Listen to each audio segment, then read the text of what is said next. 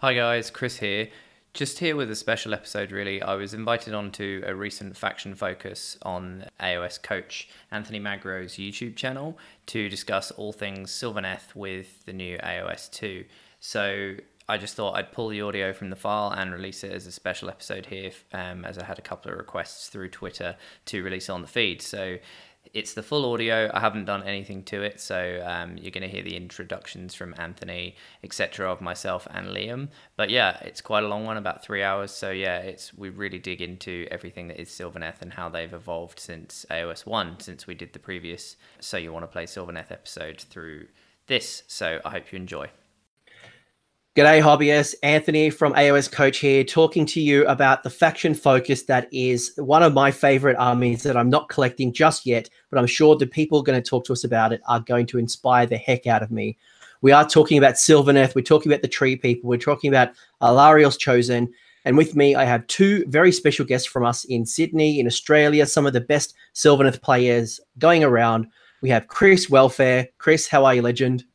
Good, thanks, mate. Thanks for having me. Happy New Year.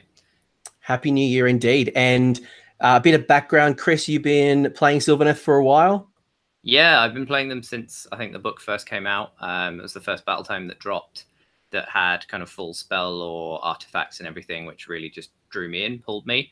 For those who don't know me, I am the co-host of the Mortally Wounded podcast based here in Sydney, obviously originally from the UK, as you can probably tell. But I've been here for the last 4 years and kind of in and around one of the main faces of the AOS scene, I guess, around Sydney since the beginning of AOS, really, just kind of helping build it and getting around to tournaments interstate fairly regularly. So yeah, that's me. Awesome. And if you're not familiar with the podcast, definitely check out Mortally Wounded. It is a great podcast. You can hear some real competitive but also narrative type gaming from two Aussie legends. Chris is one of them. James Mabry is another. My other guest I have is Liam the Villain. Liam. What is up? Hey everyone. So I'm Liam from Shadowhammer podcast and aka the AOS Villain. Me stirring up shit on the internet 24/7. So I've been collecting Sylvaneth since just off the General's Handbook and generally just got drew by it, by how awesome the army and the models look. Like Cone of Hunters and Dirthy were definitely my huge favorite models, especially the Cone of Hunters. They're the most epic models to look at and still my favorite model to build and paint today. That's why I own 24 of them now. So so pretty much that's a quick little intro about me and Sylvaneth. And you're also on a podcast if people aren't listening to the podcast. Yeah, so Shadowhammer is the podcast. I generally have guests from the gaming group Clan Filth and a couple other guests as well joining. And it's just mainly competitive AOS talk and chat, really. It's really good. I enjoy doing it, and most people enjoy listening to competitive talk and a bit of shit stirring. So, yeah. So if you want to have some good commentary and some discussion, Liam is the man that creates engagement across the country. Yep. So Sylvaneth is one of my favorite armies that I am not collecting, and there's so much to like about Sylvaneth that I'm really fortunate to have you both on the line. And I guess, I want to start off at a very, very high level. I've never read any lore. Let's hypothetically imagine that. Who is the Sylvaneth? So they are the children of Alarielle, quite simply. But in terms of anyone that played from the old world, I guess it's kind of the Dryads, the Treekin, that sort of things, although the Treekin have sort of been compendiumed away. But it's kind of the forest spirits, the forest children, really. Not the wood elves. They became wanderers, so they're kind of separate. But it's the more tree creature type. And then along with Age of Sigmar, there's kind of newer creations that are sort of half elf, half trees in the Tree Revenants and Spite Revenants. And then you've got the mid-range kind of Kurnoth Hunters, which are, I guess, the reimagining the Age of Sigmar-fying Treekin, and they're kind of smaller tree lords, really, that are armed with a variety of weapons, and they're kind of Alarielle's main bodyguards. Yeah. And they follow the god Kurnoth heaps as well in the lore, which is cool. And they're pretty much exactly what Chris said. They have civilizations. They're mainly based in Ghyran. But there's in the lore and stuff, you can slowly see that they like travel around to different parts of Gairan and other realms as well, which is really cool. And then you also have Drycha. Drycha's also a named character in there who is I don't know much about her old world lore, but she's a huge character as well. And she used to be a branch. She used to be a branch wraith equivalent, but yeah, since Age of Sigmar, she's kind of she reminds me of a branch wraith in kind of Ripley armor. If anyone knows Alien, that's essentially what's happened. But that Ripley armor is a tree lord, so she's kind of a branch wraith inside a big tree, living kind of suit of armor that's got colonies of bugs and flitter furies and things that she sends out to attack her enemies. Yeah, and there's so much lore on Sylvaneth, I think, and it's one of those things that you can imagine that across all of the mortal realms there are trees, and so you can imagine that no matter where you are, there's going to be some form of Sylvaneth going around, which I think is super exciting from a conversion point of view. Yeah. Also, really they go through the seasons in terms of Alarielle's rebirth, and what kind of season she's reborn into, and where that seed kind of pod is planted determines her aspect. So now she's emerged into the mortal realm. She's in her war aspect, so she's kind of going out and getting stuff done, and she's angry. She's awesome. Yeah, sorry, go on. She's so pretty, the model. Just like, just can't stop staring at it. Such an awesome model. So keen to paint mine up. But that's pretty much what the Sylvaneth are, really. So what attracted you? So Alarielle has an amazing model, and anyone that looks at that beetle and Alarielle, that was definitely a model that kind of drew my interest. What else attracted you to the Sylvaneth? Yeah, Alarielle, she's one of my top 3 all-time favorite Age of Sigmar models.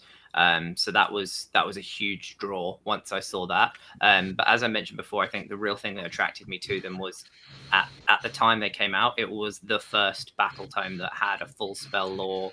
It had artifacts, items, and the play style kind of with the woods being so important and teleportation around the board due to them, and they're quite magical by nature. So it just kind of really drew me. I'd always liked the wood elves, but it was never really an army that I'd had before, so that kind of foresty theme really kind of drew me, and that was what I wanted to get in and get on board with the Sylvaneth, really. What drew me was how I think I was like playing 40k at the time, and I wanted to go to AOS, and seeing the Kern of Hunters and Durthu, that's what drew me. I was like, these are epic models, I would love to paint them and stuff. They seem epic, and most people were telling me that they were like amazing in game. And since my competitive self was like, yep, sounds good. And I really like collecting armies with a battle tome. So the fact that I had a battle tome all wrapped up with some cool like synergies and strategies in it and stuff, I was like, yeah, this seems like the army for me. Especially even though it was like probably one of the most finesse armies to start, it is still like an army where like every game I'm still learning something, what to do and what not to do with my army. Even though like some people might think they've mastered Sylvaneth, but like you can't really master Sylvaneth. Like so many things could happen which you can't control. But we're going to talk about how we can avoid it or how we can dodge it. But that's probably what drew me, was like the whole strategy part of it as well, in a competitive playing field as well. And that kind of really ties in nicely with like what are the strengths of the army. And I think that's one thing for me has been the flexibility that I've watched Sylvaneth armies being played since it very first got released. I think Rob Symes had put up that video, if I remember correctly, or maybe that was General's Handbook. I remember there was a really big launch campaign around Sylvaneth, and the army lists have changed quite a lot. It's something that's always evolving, so there's a lot of flexibility. But what are the strengths of taking Sylvaneth allegiance? Movement. Like that is the hugest thing, is their movement. I would never put them in a mixed order army, in my opinion. Like I would never do it. The trees, everything is written with the trees, the Sylvaneth Wildwoods in mind. Many of the units get buffs, like minuses to hit, for example, for Dryads and Branch Wraiths if they're within 3 of a Wildwood. Spirits of Durthu get D3 extra attacks with their big sword if they're nearby. So the Wildwoods are really key, and you only get the Wildwoods if you take Sylvaneth Allegiance. So it's just such a key part to how the War Scrolls and the army as a whole works that you need to take Sylvaneth Allegiance really. There's a few models that could potentially work in mixed order. You're seeing more Alarials with kind of Frostheart Phoenixes because they have the same movement speed. She's a level 3 wizard. She can help buff those Phoenixes. It keeps her alive, that sort of thing. But and she's probably one of the few models in there that doesn't get any sort of bonus from being near a wood. But generally, if you're taking a Sylvaneth army, you want these Sylvaneth Allegiance abilities because they're just really strong.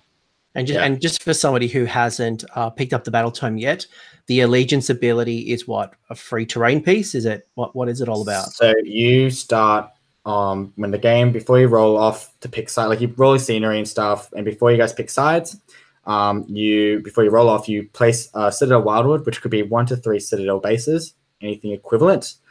So people who make their own homemade stuff, it has to be equivalent because it is quite a big footprint. And you place that anywhere on the board, has to be 1 inch away from other terrain pieces, and you place it, and that's it. That's one of your allegiances. You can teleport through Wildwoods. That's part of your allegiance ability. And you also get access to their artifacts and spell lore as well. And that's pretty much their allegiance ability wrapped up in a box. And pretty much that's it, really. And as Chris said, they're really reliant on the trees. So yeah, so I have, I think, about 7 or 8 bases of trees. That's how much I rely on them. And I generally get them all on the board. And we'll explain later on. But yeah, that's generally the allegiance abilities. And what are the weaknesses of Sylvaneth? So we talked about movement. I think we've previously mentioned about summoning, and in AOS 2 now that summoning is free. There's a lot of summoning capabilities that we'll talk about soon. But what are some of the weaknesses that I need to either build around or at least accept by taking Sylvaneth Allegiance? You hate mortal wounds. Yeah, they have no natural mortal wound save, and the only way of getting one into the army really is there's one command trait which can give you a 6-up. One artifact which can give you a 6-up ward save. So obviously with access to the malign sorcery realm artifacts, there's ways to get mortal wound saves, but outside of artifacts they don't have any. So and a lot of the characters are obviously, they have very good armor saves, but they die to mortal wounds quite easily. It's something that the army can actually be quite fragile outside of its woods. If a unit moves off to the side of a board, nowhere near a wood, so it can't escape, most of the units are actually quite slow, and once if they're not within 3 of a wildwood, then they can't teleport away. So they are very, very reliant on the wildwoods. So while the wildwoods give them really good abilities, if you play a smart opponent that knows how to kind of shut down your wildwoods in sense of stopping you from being able to teleport, because every teleport you do you have to end your move at least 9 inches away from any enemy models. So if your opponent kind of can crowd out those wildwoods and make your teleports impossible, it can actually be quite an uphill battle, because they are actually quite a fragile army. And if they can't move around, then they can be quite slow. Yeah. Pretty much what Chris said. I know when we've spoken in, we've had a really good conversation about the importance of being a 1-drop or a limited drop army in Sylvaneth. So if I'm a Sylvaneth player and I'm not building a list that is as minimum as I can possibly get, I'm really increasing that chance of a smart player denying me, or taking the first turn and rumming up the board and trying to block all the good terrain spots for me to summon wildwoods, or stopping that movement shenanigans. So is that a fair assumption as well, that I need to get those drops down as much as possible? Otherwise, that is going to be a weakness. Yeah. Yeah, for Sylvaneth, I think it's the most important army to be a 1-drop or possibly 2 drops, depending on an ally choice. But honestly, I wouldn't run anything that wasn't really a 1-drop. It is so vital for them to go first, just to be able to get the wildwoods down onto the table in that first turn while there's still space, because as Liam said, the bases are quite large in terms of those Citadel wood bases, and they always have to be placed at least 1 inch away from any other terrain feature or model, and that includes your own and your opponent's. So finding those spaces on the board once the game starts and models have been deployed and started moving can become very, very hard. So you have to go first. And the fact that your opponent is just going to know you're going to take first turn means that you're always deploying at a bit of a disadvantage because they can deploy knowing they're going to go second. And especially with one of the scenarios now where you actually score less points if you take the first turn, you're immediately on the back foot in terms of scoring. So relocation or first turn, if your opponent can get that objective off you, they're going to get 3 points and you only got 1. Yeah. So that can be a bit of a weakness for them in that they have to be low drops because they have to take that first turn, in my opinion. And just to unpack something that Liam was talking about, and he said that he normally brings 7 to 8 bases, and we've only alluded to so far that, at the start of the game, when territories are defined, but, you guys haven't started deploying yet, you get to drop some bases. That's up to 1 to 3 bases that I can drop right at the start. Yep. But just to clarify for our viewers, there are inherent ways to add on additional wildwoods to the board as the game progresses. Is that correct? Yes. So there's an artifact. So there's 3-4 different ways. There's Acorn of Ages, which is an artifact that gives you 1 free wildwood. You don't have to cast a spell. You just drop it down, but it has to be 1 inch away from models and 1 inch away from terrain. And the most important part about this is it has to be within 5 inches of the bearer. So you just can't just plonk it anywhere you want. It has to be 5 inches away from the bearer. And then you got Verdant Blessing, which is a spell in the spell lore. Casting value of 7. 6. And 6. And then we got the Tree Lord Ancients. And that one, the spell is 1 inch away from terrain and 1 inch away from models. And then we have the Durfy one, which we're not even going to bother talking about because it's useless. The Tree Lord Ancient. Yeah, Tree Lord Ancient, just useless. And then the 4th one is Alariel's spell, Metamorphosis. If it goes off and you kill the enemy unit and you get a wildwood out of it, that's it. So that's how you get more woods. I wouldn't really rely on Alariel's one, but if you get it off, good on you. Yeah, Alariel's one's tricky because, again, it still has to be 1 away from other models and terrain, and you have to kill a unit with the spell. So depending on and you have to place the wood where they were standing. So it can be, I don't think I've ever put a wood down from killing something with Alariel's spell. But the Tree Lord Ancient, the reason Liam's saying it's basically just forget about it is it happens on a 4+ in your hero phase. It's good. It's not a spell. You can do it every hero phase. You could do it per Tree Lord Ancient you had. So it used to be really good, and I would always take one. However, now they've extended the range to 24 inches, but it's the only way of summoning woods to the table that is wholly within. None of the others have to be wholly within, and there's a huge difference with that because of how big those wildwood bases are. But the main reason that it's pretty much impossible to put it down is that it has to be placed 3 inches away from any other model or terrain feature. And with the size of a Citadel wood base and how much kind of terrain you expect to see on an Age of Sigmar table these days, it's virtually impossible to have a space on the board that you can fit a Citadel wood with at least 3 inches around it before you hit any other terrain feature or model. So I just don't think that it's possible or practical to get one onto the table now using a Tree Lord Ancient. Yeah, like I used to always take a Tree Lord Ancient just because Naru and also that bonus to the spells, but now since I just keep taking it down, like every FAQ, it just gets worse and worse and worse. I've just gone like, cool, don't need it. Like now he's like the tax of Naru, in my opinion, which we'll explain later on, but he's just generally now a tax. So I think, from what I'm hearing is that movement's clearly one of the biggest strengths of Sylvaneth. You get this free Sylvaneth Wildwood that is going to really allow you to do some amazing shenanigans. And we probably haven't talked about Awakening the Woods, which we'll get to probably later. But a lot of Sylvaneth is, as I'm going through list design and building my list, I definitely want to think about not just deploying those 1 to 3 pieces, but how can I get more? How can I flood on the board? What are my options? And how do I go about getting the most out of it? But also, as you guys have pointed out, some of them aren't as reliant as some of the others. So maybe let's dig a little bit deeper into that whole list building. So Wildwood's clearly important. Let's start on top with HQ. Let's start talk about heroes.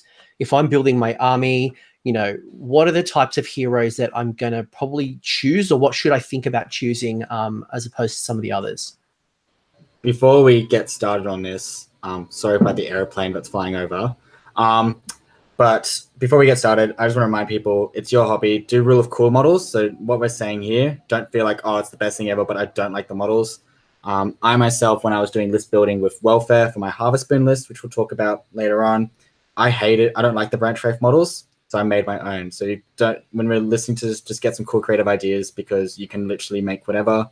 But generally, when it comes to heroes, I love Durthu, just because he's a nice combat beast, and also his base size is really good when you have a particular trait like Warsinger to extend the trait, and Branch Wraiths for summoning Dryads, and Chris will probably tell you about this tactic, which is his favorite, the Branch Witch Bomb. A Branch Witch is really good to have, just because you can, if you get the right spells off and the buffs and everything, she can do some serious amount of damage on the battlefield. So those are the heroes that I mainly look at. I no longer look at Treelord Ancient. I don't look at Drycha anymore. And I do look at Alarielle, but she is a heavy point cost, and you have to build a list around her. That's just my thing with list building when it comes to heroes. Like, those three are the main ones I look at. So, yeah. Yeah, I think most of my lists now, this is an important thing, I think, to talk about in terms of the changes that Sylvaneth have gone through the editions, through kind of AOS 1 and then now into AOS 2. They've sort of seen a big resurgence coming into AOS 2. They dropped off quite a lot at the end of AOS 1. But now with AOS 2 and summoning being included in their points cost, Alarielle has become much more viable now. She has a once per game free summoning mechanic, which generally you're probably bringing about 200 points to the table with extra. So her 600 point cost was quite prohibitive before for a named character. You couldn't give her a command trait, you couldn't give her items. And as we'll talk about more, the artifacts are extremely strong in Sylvaneth, and you have access to a lot of them. So taking a hero that couldn't use one is quite a big downside. But now she effectively is 400 points because she brings 200 odd points to the table through her summon.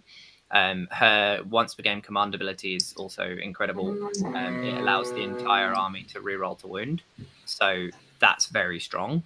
Yeah. She's a level 3 wizard as well, and so now with Malign Sorcery, she has access to, if you have access to realm spells and things like that, she's a level 3 wizard. She moves 16, she has a 3-up save and 16 wounds. She has huge damage output potential as well. So I personally put her in every list right now because I think she's really worth it. Yeah, I've only put in a couple of lists just because I like the model and stuff. But yeah, Chris has some good points on like why to take her, but I myself, I just haven't gone, I need to take her all the time. So yeah. But yeah, sorry, go Chris. In terms of the support heroes, I will never not include at least one Branch Wraith. I think they are the best hero that you can take for their points in the list, because they're like negative 200 points now because they just summon 10 Dryads a turn. Yeah, so the spell on their War Scroll lets you set up a unit of 10 Dryads into a Wildwood within range. There's restrictions around that, but the fact that, as Liam said, they can essentially potentially bring on 100 points of Dryads every turn, and they only cost 80 points for a wizard. They can take an artifact, which you need to be taking at least 2 of the Sylvaneth ones, and then they can also be a model to take a command trait just to have one. In certain builds, you just want a hero that you can use a bubble to be able to charge from a command trait. So I always have a Branch Wraith. The Branch Witch is also a wizard for 80 points. That there's tactics that you can use around them, unless if you're not taking a Branch Witch Bomb, as Liam mentioned before, which is around setting up with artifact choices and endless spells a big AoE area of effect mortal wound output from her. I would always just take a Branch Wraith instead of her. But if you want to do that, she can give you some good area of effect mortal wound output that can actually be quite a large area, even though it's on her War Scroll. The base effect size is only 9 inches, but perhaps later on we can go into the in depth of what a Branch Witch Bomb is and how you can boost the range using certain endless spells in the list and things like that. But generally, I don't take the True Lord Ancient anymore, and I don't take Drycha because of the fact she's a named character, and I don't think she has the survivability or the benefits that Alarielle has. Yeah. Yeah, and Alarielle is a significant point investment. So at this time of recording, I think she's 600 points. Yes, you get a free unit from her. However, to take up essentially 1/3 of my army, if I'm building a traditional 2,000 point army, I'm restricting other parts of my build. So something to consider. But as you guys have said as well, the Branch Wraith does allow me to bring on 10 Dryads a turn. So it is a spell, so not every Branch Wraith is going to be able to bring on 10 Dryads a turn. But by increasing the amount of Branch Wraiths I have, it's going to give me flexibility to choose which Wildwood or where I bring them on. Or if I played Liam recently and I sniped off one of his Branch Wraiths, he still had the tactical ability to had 2 other ones that he could bring on those additional units. So something to consider. Yeah. And yeah, it's just like 10 Dryads a turn. Like, let's just say that one Dryad's alive for 4 turns. You have now put on 400 points on the table just in that game, and she's 80 points. She's just amazing. Yeah, yeah. Anything else we want to talk about with heroes for now? Yeah, just as I said, Dirth is a really good combat beast. If you need a combat one, he's definitely the way to go. And also, he's a huge, nice target for your opponent. It's like if you want to distract your opponent, like you should just throw him in.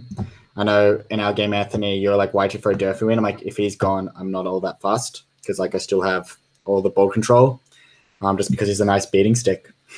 Yeah, and maybe let's unpack Durthu just a little bit. So if I am looking for that combat beast, why is Durthu considered a potential combat beast? So people may know Durfu as a Dirtfu, so we'll explain why it's a maybe combat beast. But so Durfu, his big sword, is actually the strongest sword in the game. It's damage 6. No other sword in the game is anything more than 3. So straight 6 damage. Straight 6 damage when he's in full health. Then he goes down to D6 and then down to D3. Just want to make that clarify. Just it's not always 6. And also he has a shooting range attack, which is really cool. Similar to a Cone of Hunter, but shorter range. So when you're teleporting, it doesn't really matter because you're 9 away, and then you can just extend that range. It's 15-inch range, yep. Yep. So it's just half. So yeah, pretty much sweet. And then he's 12 wounds, 3 up save. And he also has a massive impaling talon. But the cool thing is that you want Durfu around your Wildwoods because with his Guardian Sword, he gains power from gaining D3 extra attacks. So you could potentially do 6 attacks, hitting on 3s, wounding on 3s, -2 rend, 6 damage on full health. That is super strong because not a lot of people might have a save. If you want to wipe out a horde, go for it. Like, does some serious damage. And if you've got a hero that you're trying to target, let's just say a Troll Hag, for example, if I get down that Troll Hag to like 6 or less wounds and that massive impaling talon also did a wound, on a 4 or more or 5 or more maybe, I can just auto slay you. So Durfu is a really good combat beast. And when you add in Milan sorcery artifacts like Gear Strike, making him get +1 to hit and +1 to wound, 2s and 2s, -2 rend, 6 damage, that's messed up. Just straight up messed up. So that's why he's a potential combat beast, but there's sometimes he just doesn't do it. So yeah, that's why he's a potential combat beast. Yeah. So I think what's really cool if I'm a Sylvaneth player is there's no one way to build my army. I've got Alarielle, I've got Durthu, I've got a whole range of characters. I'm not restricted. So some really cool ways to start theming my army. We then kind of dig into the battle line and we started talking about Dryads, which if you're not Sylvaneth Allegiance is the only battle line option. But if we take Allegiance, we've got some other options. So how do you guys like to build your battle line choices? Dryads.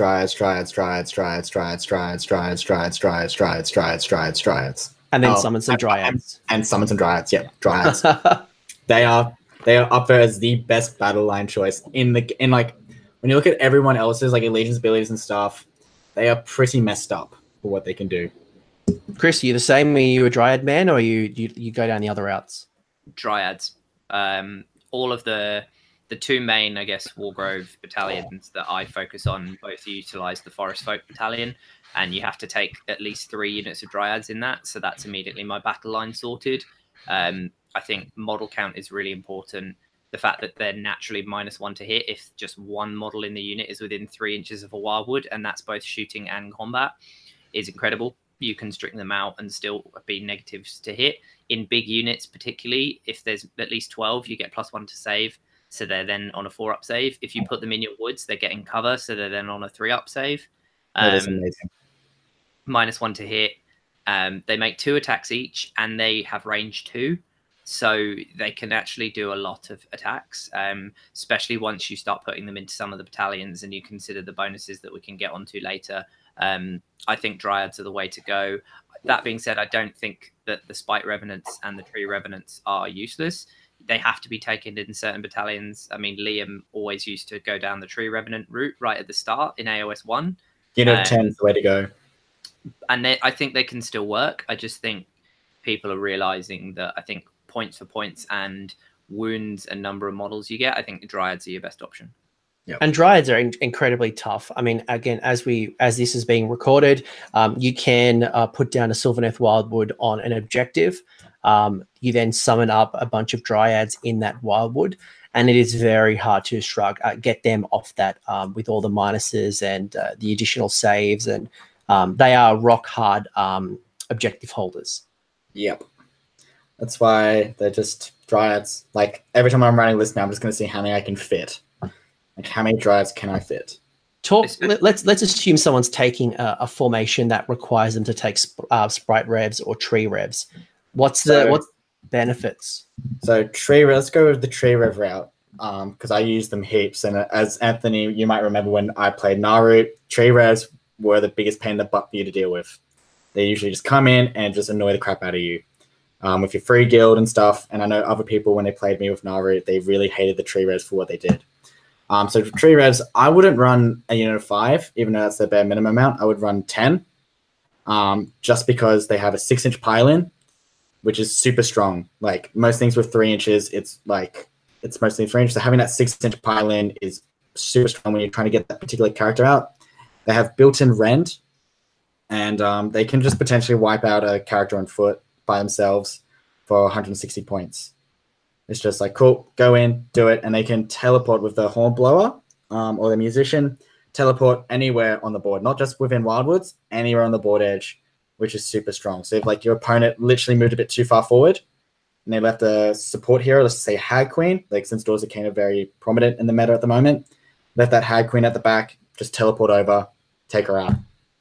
So just to unpack that one really quickly, if I've taken those Sprite Revs, Tree Revs, am I restricted to when I can teleport them around the board, or is it like turn 1 only, or any turn you want?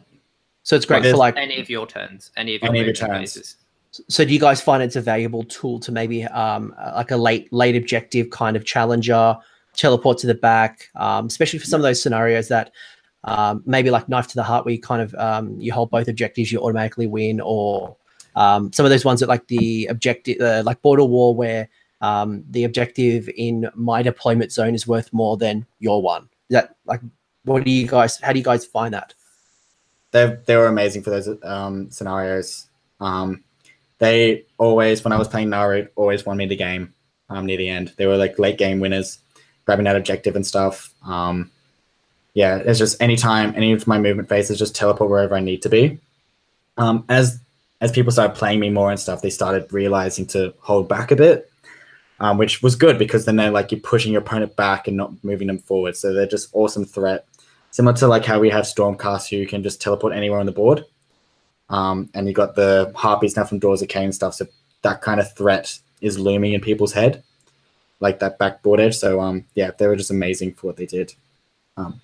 They are useful in terms of objective grabbing. They are limited somewhat by the fact that you have to teleport to board edges to be wildwoods. But assuming you're trying to get somewhere where you don't have a wildwood, you have to teleport, and every model has to be within 6 of the board edge. And generally, I don't think there's any scenarios where an objective will be that close to the board edge, so you won't be in range.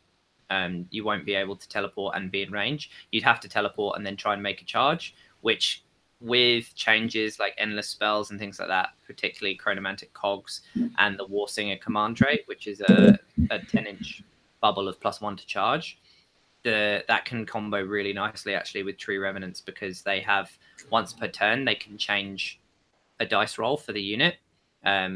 So they can re-roll it.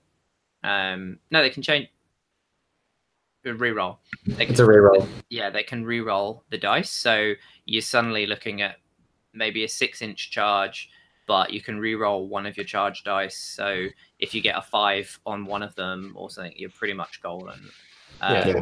So it can then help you to teleport somewhere. If they've left a hero back, great, because that's what you need to get onto the objective by using your charge distance to cover that gap. And then you kill the hero and you take the objective. So they can be the one thing that lets you get an objective where you couldn't place a Wildwood. So they do have their uses. Yeah, awesome. Also like to add in that they're probably one of the only units that are under 100 points that have inbuilt rend. So we're talking here some good flexibility, something that other units that you can choose aren't going to be offering, especially if you're looking for that teleport shenanigans. I know, when you used to play with those, Liam, it was this multi threat where I knew you were going to come from the Wildwoods from the front, but I always had that concern that you were going to bring those units from my backfield, and then all of a sudden, if I've moved too far, I can't defend my objective.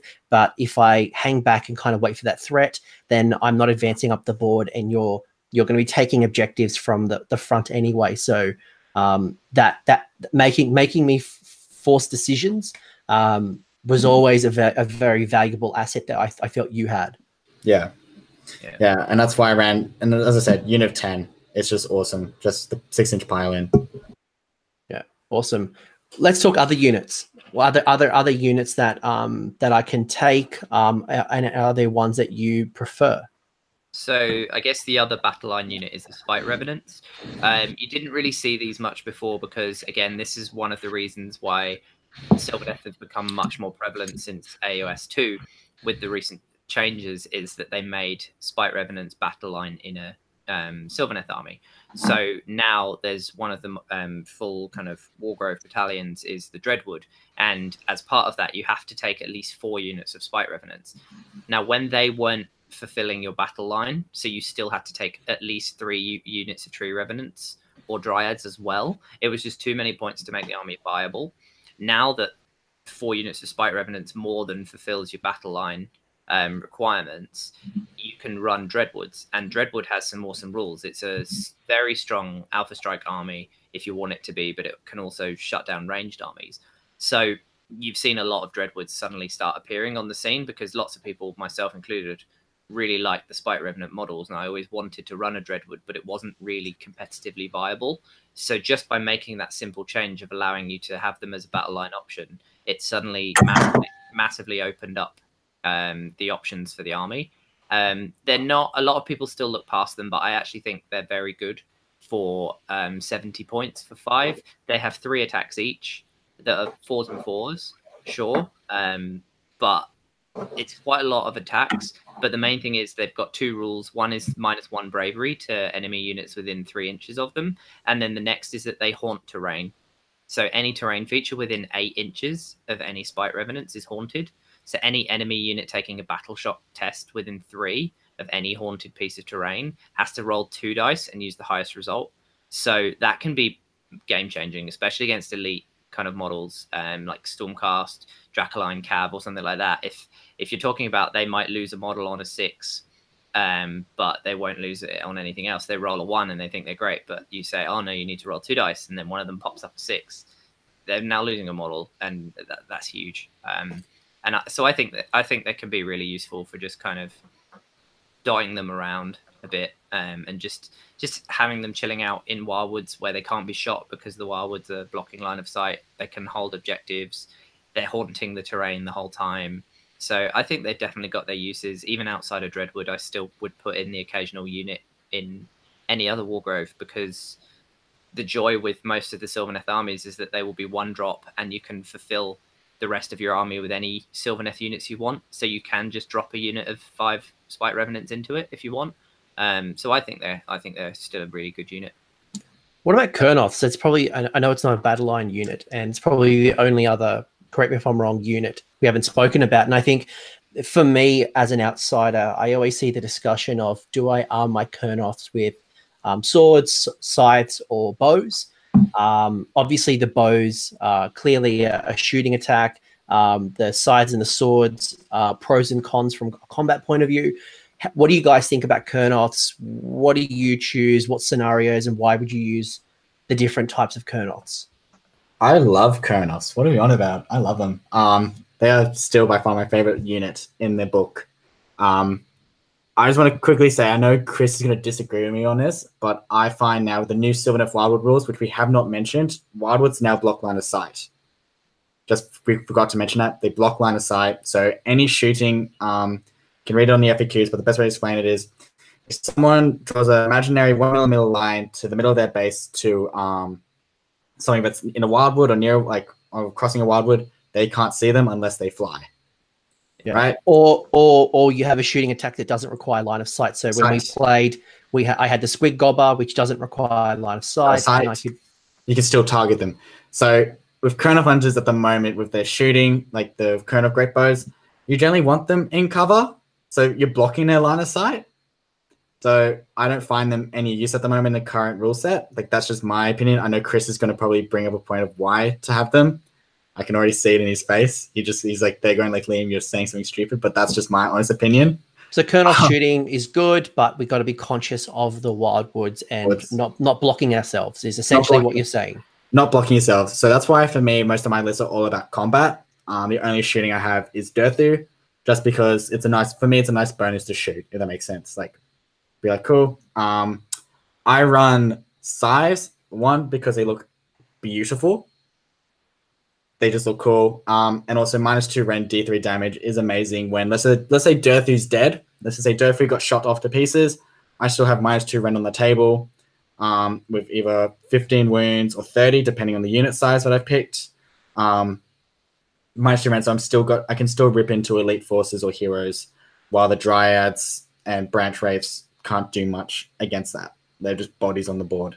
So that's why I run Scythes. Just because bodies, but some people like running swords because constant 2 damage compared to D3 from -2 rend. So consistency versus potential is what you're saying. Yeah. Well, it depends on like your current meta. Like if you got heaps of high armored armies, such as like Stormcast who are buffed on a 2-up save, I would take Scythes any day. Compared to swords, which -1 rend, 2 damage is still pretty good. More attacks as well. But it's 1-inch range compared to 2. So if you're running a big unit of 6, all those sides are going to be in. But if you're running a 6 of swords, they're not all going to be in, if that makes sense. So that's why you probably run unit 3 swords and then unit 6 sides, because the unit 6 sides are literally going to churn through whatever they touch. So yeah. Chris, what are your thoughts? Yeah, I think in terms of the combat options, I think in AOS 1, I would have always said sides because of, as Liam said, I think Rend 2 is very important. However, I do think there is a lot more ethereal units in the game now, particularly with Nighthaunt, but also because of a lot of Vampire Lord on Zombie Dragons with ethereal amulets and things like that. There's a lot more things in the game now that are ignoring Rend. So I personally now think the swords are a better option. It's a consideration I make that I have Rend and no Rend. I try to have as much variation in rend across my army as possible. So generally, I'm always putting in Alarielle into my armies. She has rend 2 from both her combat and her shooting attack. So I consider that my rend 2. I have all my Dryads as my battle line. They don't have rend. So then having rend 1 on the swords, I think that's fine. Because then if I play something that ignores my rend, okay, they're only ignoring rend 1 rather than ignoring rend 2. I always get 2 damage on the swords rather than D3, and I'll always choose a flat 2 over a D3. I prefer the consistency, and they also get an additional attack over the sides. So I personally prefer the swords now in terms of the combat option, but I think I still my play style and what I would choose, the role Kurnoth Hunters for me fill is that they are defensive rather than aggressive, because they're quite weak when they're not in cover and they're not bunkered down, which Liam didn't mention, is they have this incredible rule to re-roll their armor saves, but you have to declare in your opponent's charge phase that they're bunkering down, and then it allows you to re-roll your saves. But you declare in the charge phase. So your turn, if you don't want to charge, you can re-roll your armor saves if you're already in combat. And then in your opponent's turn, if you're going to be charged by them, you can choose to re-roll your armor saves. But you only get to pile in 1 inch. Yeah. But they start with a 4-up save. So if you have them in a wood, they're on a 3-up re-rollable save. So and they're 5 wounds each. So even just a unit of 3, it's so hard to go through them because they have a 3-up re-rollable armor save and there's 15 wounds. So I like the bows because you can just sit them somewhere and they're 30-inch range and they're rend 1, damage D3, 2 shots each. They're very, very swingy, but when they go off, they go off. And Alarielle being included in the list, that once per game reroll wounds is across everything, shooting and combat. So it really helps to kind of buff them. And the most important thing is staying in or near your wildwoods, and you get to do that with the bows. So you can always have the rerolls. Whereas if you charge in with something like Kurnoth swords or sides, you won't get the rerolls on that turn you charge, and they can actually become quite weak. And then you're generally running out of your wildwoods, so you're not getting the benefits of being able to teleport away again. So that's why I prefer the flexibility of the bows. Anything else you want to add to that, Liam? Nah, he's pretty much nailed it. Yeah. Sorry.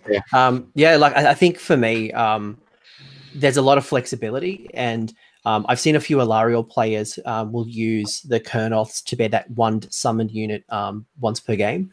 And if I'm going down that route, I've got the flexibility of having scythes, swords, or bows that will work to my whoever I'm playing. So if I have got a Nighthorn army in front of me, I can pull out something that the swords, for example. But if I've got a high armor Stormcast, I might go down the scythe route. So there's a lot of flexibility, and it's one thing I've loved about Kurnoths is that it's one unit, but there's 3 different ways of playing them, and they're such a great kit. Yeah. And also, they've cool kits, awesome models. I just run sides just because they look cool. That's just my honest taste of it. I do own 24 Kurnoth Hunters, I think still, yeah. And I have a variety of everything, depending whatever list, but at the moment, I just run sides. Yeah. So yeah, I think the great thing is they're a really cool looking unit. And again, they can be played flexibly, exactly like you said. You can take one unit but run it 3 completely different ways. So it's an army that you can tailor to how you play. You can play full aggro combat style, or you can play sit back defensive shooting. You can still play defensive combat if you want, and just force people to come to you with maybe a branch witch bomb that's hiding behind it, and you make them come and get you. Alarielle can throw a spear from 30 inches away that people can't ignore.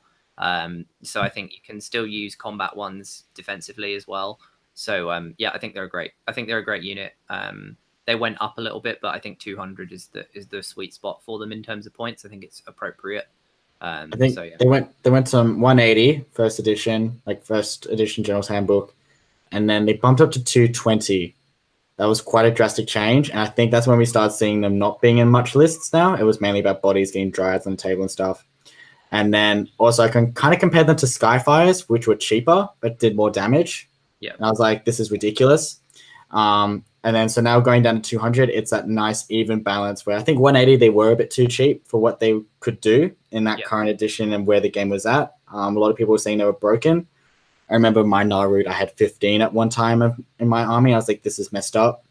It was all about minimum battle line and just spam Kurnoth Hunters. I think it was a Kurnoth Hunter spam meta, where everyone just had as many Kurnoth Hunters and Durford they could fit in. And I think it was like a couple, maybe a unit of bows and then like 1 to 2 units of 6. So sides, yeah. It was a lot of bodies, like a lot of Kurnoth Hunter bodies where everyone's like, this is overwhelming because there's so many wounds. So 200 points, I think, is perfect amount. The time of we're recording this, 200 points is a nice balance.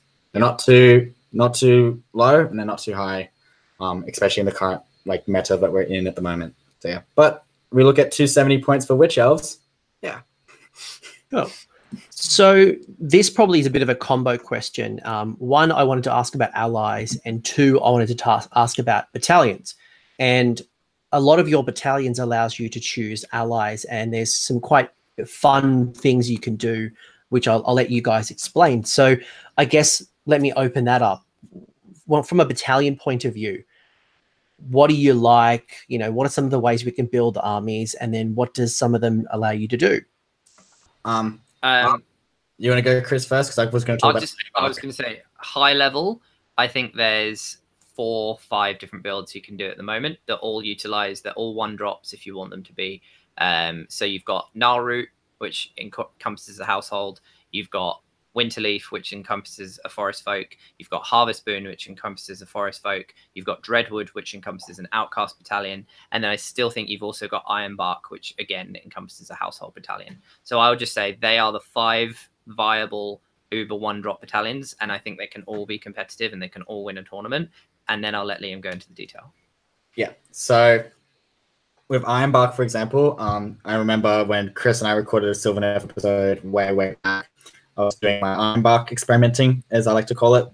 Ironbark was based off the household, but if you ever get the battle time, guys, the household is based on a Tree Lord, a Branch Witch, and 1 unit of Tree Revs. But to get Ironbark, you need to run 2 units of Tree Revs. And what this gives is rerolling 1s to wound with Tree Revs, and that's generally it. But what you can get is 2 Dwarden units, anything with a Dwarden keyword. Now, this is a huge thing because in allies, they actually never ally in with any Dwarden army. So they're not allied in with Kharadron, Fire Slayers, or anything. So if you want dwarves, if you like short, stumpy men, and you like trees at the same time, Ironbark's the way to go. I think we both agreed that Kharadron Overlords was a good add into it. Sorry for the plan again, guys.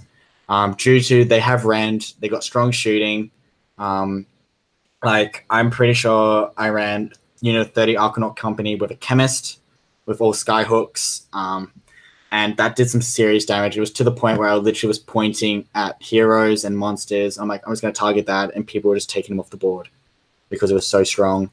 And they were a perfect replacement for Kurnoth Hunters in the back line, where they're just hanging out the back, shooting, lobbing shots at my opponent, and just taking out damage, like taking out whatever was in front of them. And I also had in Drycha, I think at the time, and she was just killing hordes. So you can do some cool stuff with it as well. So that's Ironbark in a nutshell. So if I'm someone who's thinking about maybe on a dispossessed force or a Fire Slayer force or KO, and I want to kind of transition, this is a nice blend. Perfect blend. It's generally the 2 Dwarden units is like 1 standard unit, like Arcanaut Company, your Hrothgar Berserkers, or your Warriors, or etc., and 1 hero to buff that unit. So they're like their own little force within another force, and it's still 1-drop. If that makes sense. They don't synergize well with Sylvaneth stuff, but they're really cool just to add a bit of character into it. Yeah. The other main thing, to be honest, that the household battalion gives, which is what you should never forget, because you'll see it all the time in Gnarlroot, is enemy units can't retreat from household units. So once a household unit gets into combat with you, you can't retreat unless you've got some special mechanic that allows you to move out of combat that isn't a retreat. You're going to be stuck there. So you're seeing you used to see Tree Lord Ancients teleporting in that were ignore rend 1, get down to maybe a 2-up save, rolling 1s, pinning the end of the horde and just holding it there for the entire game. You see less of it now because you have to attack. So a smart player will just remove casualties if you hit hard enough. And then pull themselves out of combat that way. But it's a really amazing ability that shouldn't forget about, that's part of the household battalion. So yeah, Ironbark I think is probably the one you will see least though. As Liam said, we kind of talked about it as the best place to put a big unit of Arcanauts with skyhooks, but now the Wildwood's blocking line of sight I think does hamper that build somewhat. So then the other battalion that uses the household is Gnarlroot, and this is probably the one that most Sylvaneth players have come up against. It was definitely the Sylvaneth army that was 90% of the time the one you would see in AOS 1. That is changing a lot now. I think Harvest Boon and Winterleaf are taking over, but you still do see a lot of Gnarlroot builds. Gnarlroot is the build to go to if you like Magic, because basically your Tree Lord Ancients, your Branch Wraiths, and your Branch Witches all get to cast and unbind an additional spell. And with Malign Sorcery, just having 80-point wizards being able to cast 2 spells from your Branch Wraiths and your Branch Witches, that's incredibly strong. So if you want to go down the route of lots and lots of spells to try and set off the Wildwoods, it's probably the other thing we forgot to mention about the Wildwoods. I was just going to say, we probably haven't unpacked that one. So maybe we pause for a second. What does that mean? Yeah, so if a spell is cast within 6 inches of a Wildwood, is that my spell, your spell, or both spells? Doesn't matter. Any spell. Any magic cast near a Wildwood. Yep, within 6 inches, and then it doesn't matter if it gets unbound, but if it was successfully cast, then you roll a dice, and on a 5-up, the Wildwoods get roused by magic, and basically any non-Sylvaneth unit within 1 inch of that Wildwood takes D3 mortal wounds. Yeah. Which if I pause that for a second, that's massive. When we think about right at the start, you know, you both mentioned about the importance of having Wildwood bases. You know, Liam mentioned that he would normally bring 7 to 8, and I'm sure, Chris, you have a similar number, that you're dropping as many bases as possible, and we're focusing on getting that first turn to drop as many bases as possible. Let's assume we've got 5 to 6, 7 bases on the table by turn 1 or turn 2. Yeah, we've got such a big opportunity that a successfully cast spell, whether it's unbound or not, is going to do serious damage to non-Sylvaneth armies. Yeah. Wow. Yeah. So it's a reason that I like Alarielle even more now, because she has such a big base size. What I will usually try and do is tail 3 separate Wildwoods. If you imagine almost like the top half of a sun with rays of sunlight, where you've got one this way, and one up in the middle, and those 3 tails all meet to a point where they're within 6 inches of Alarielle's base, kind of at the bottom. If she's the center of the sun, and the Wildwoods are kind of the rays of sunlight going off from that, so her base is within 6 inches of 3 separate Wildwoods. If you cast Chronomantic Cogs and rewind time, she can cast 4 spells. You can potentially do so much damage across the entire board if you get those spells off and you roll those 5-ups, because every time you cast a spell, you're rolling a 5-up for each Wildwood. So you're rolling 3 dice. So every single time you should set off a wood. So if you cast all 4 spells, you should set off those woods at least 4 times.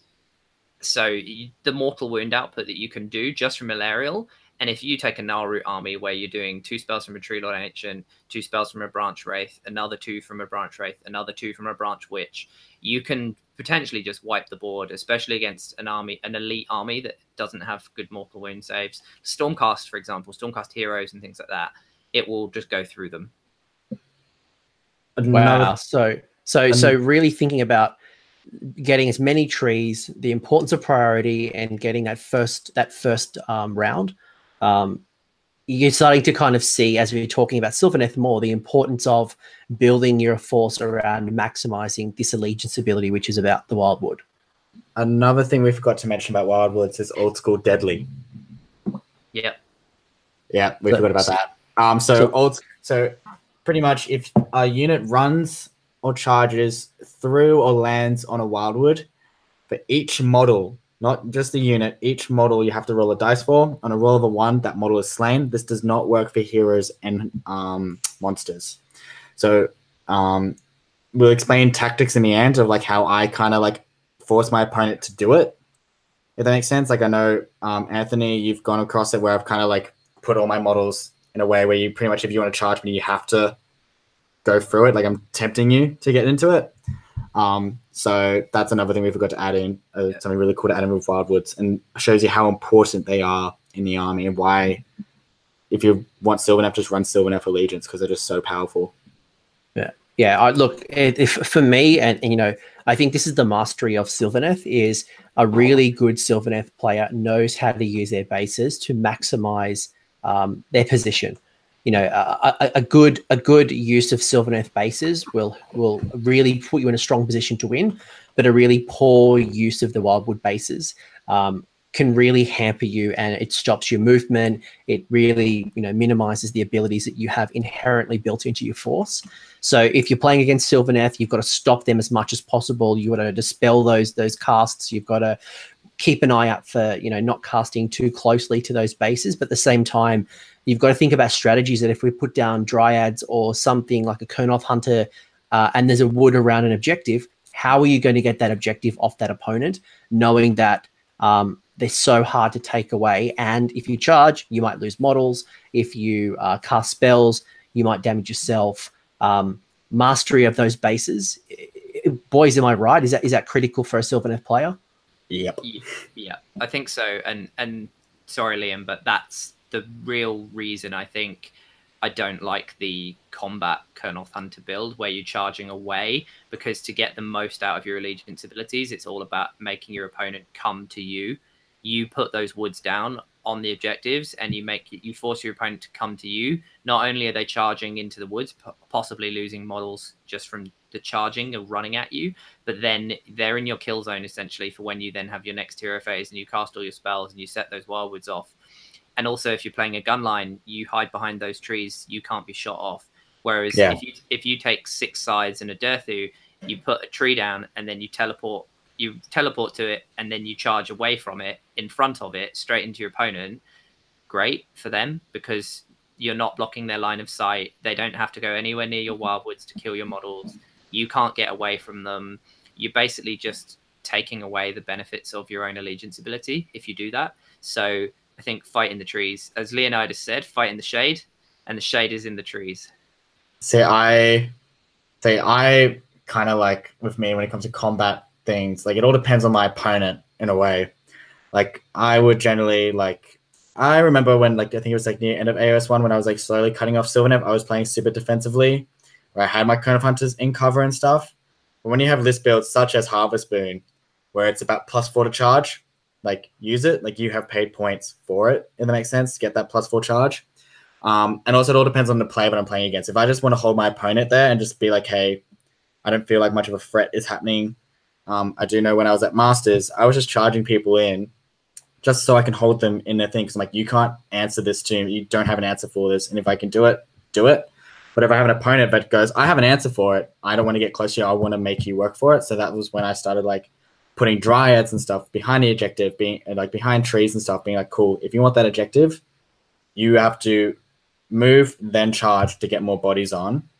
And you would have to die. And also there's Dryads that you have to kill to outnumber. So, like, as I said, like, we all play differently. But like, when I come to looking at the Kurnoth Hunter and Durthu builds that I have, I paid points for Combat Beast and I want to use it. I use it. And I do block line of sight a lot. Like, I do know I've pissed some people off when it comes to, like, they go, I'm going to target Durthu. I'm like, no, you can't. Like, you can't see him. So, yeah. I think that comes back to, one of the initial points is that Sylvaneth is such a flexible army that there are so many different ways of building this force. And, you mentioned it, Liam, and you said, the rule of cool. If you like Alarielle and you want Kurnoth with bows, there are so many ways you can optimize that within Sylvaneth. But if you want combat, if you want to be running, this combo Duarden, if you in Idoneth Deepkin, there is a allegiance. So there's a formation that allows you to have Sylvaneth and Deepkin. There's so many different ways you can run this army. It's incredibly cool. That's what I love about it. It's just flexible. And, if you are a tournament player and you're chasing the meta, quote unquote, there are so many different ways you can build and play to the meta. But if you just want to build and play with your own models, there's so many different ways you can do it. Awesome. Yeah, agreed. Liam, what do you think about some of the others? So we touched on a few of the others. What about things like Winterleaf? And I don't think we touched Dreadwood yet. That were some of the others that are becoming quite popular. I think Winterleaf and Dreadwood will get Chris to talk about, because he's turned up to tournaments with those and he's been super competitive with them. I think we should talk about Harvest Boon. Harvest Boon, let's talk about that, because I think Chris is currently just fixing something up. So Harvest Boon is based on Forest Folk. So it's about Branch Wraith. So Forest Folk is, the base of Forest Folk is 1 Branch Wraith and 3 units of Dryads. Harvest Boon says you have to have 2 or more, 2 to 5, I think it is, of Branch Wraiths, or 2 to 3. branch wraiths, one of that numbers, but you got to have more than one. And so that's pretty much it. What Harvest Moon gives you is +1 to your run and charges and +1 to your casting for branch wraiths only. So you've now made the branch wraiths super amazing, and there's buffs with artifacts and stuff where you can make it even better, where you can make one branch wraith at +3 to cast. So getting that wild one on the thing where it's on a 7, you just got it. Going on a 6, you got it pretty much good. So pretty much Harvest Moon, like the kind of combo that I go with is have Durthu with a Warsinger trait, which is +1 to charge. So now you've made a natural +2 to charge, 10-inch bubble. And adding Chromatic Cogs with +4. So now when you teleport for the Wildwoods and you're 9 away from your opponent, you just need a 5 or more. That's it. And a 5-inch charge is so much easier than a 9-inch charge. Yeah. And since you got those command points that you got from the battalions and stuff, you are just can go, cool, I'm going to reroll, and you just into your opponent's face. And I think in Masters I ran 2 units of 30 and 1 unit of 10 Dryads. And 2 units of 30 Dryads, no one had his answer for, really. Like, everyone just went like, I churned through one, shit, I got another one. Can't do it. And since you're summoning heaps, because you got the +1 to cast now with the Harvest Moon, you just keep generating 10 bodies. And you just keep teleporting into your opponent's face, just going like, here you go. Like, do you have an answer for now? Another 10. And your opponent's just like, I can't be bothered. So just continuous wave of just pure Dryads. Bodies. Yeah. So combining it with Ranu's Lamentary and Arcane Terrain, you're on +3 to summon Dryads, +4 to cast Sylvanet spells. So it's physically impossible if you get Arcane Terrain to fail the cast of Verdant Blessing to summon a wood in Harvest Moon with Ranu's Lamentary, because it casts on a 6 and you've got +4. So you can't fail to cast that spell. And then once you've cast it in your first turn, you're at +3 to summon Dryads. So you're summoning Dryads every turn on a 4. It's really good. Yeah. And while we're talking about summoning Dryads, maybe this is some good advice for players. How many Dryads would you guys normally have up your sleeve to summon in an average 2K battle? 30. 30. Yeah. Why 30? Is that because you're expecting some to die? Is that the maximum people would summon? If we're looking at the game, for example, so turn 1, you would summon 10. Turn 2, summon another 10. Turn 3, summon another 10, right? Turn 4 and 5, I'm pretty sure either your opponent's even answered to the Branch Wraith problem, or you've got now enough bodies where you can just summon and you want to cast other spells, such as like either Arcane Bolt to take out that hero or that unit that's now seriously wounded, or cast Mystic. Like, there's other spells that you want to play later in the game just to like do some damage later on. Like, I know like in some games now, turn 4 or 5, I'm just playing Arcane Bolt. Like, I'm not casting to summon Dryads. I'm just going to get Arcane Bolt or do a Mystic Shield or do something, some damage or some buff where whatever I have left is going to survive to win the game, because your opponent probably doesn't have an answer to all the extra bodies. So they're probably seriously outnumbered already. And you're just going to go nuts. And also, if you're summoning 10 Dryads on turn 4 and 5, they're not going to, like, especially turn 5, they're not going to do anything. Like, they're not going to teleport and do any shenanigans, because once they're set up on that Wildwood that you've now summoned them on, they can't teleport in the following movement phase. So they're just stuck there. And same with 2 and 4, where you might just teleport them on turn 5, but like... But you might be summoning late game to hold an objective, but definitely the wave attack that you were talking about earlier... it's 1, 2, and 3. Really 1, 2, and 3. You want to get those max bodies out and then play defense. To be honest, in a perfect world, you'd have 50.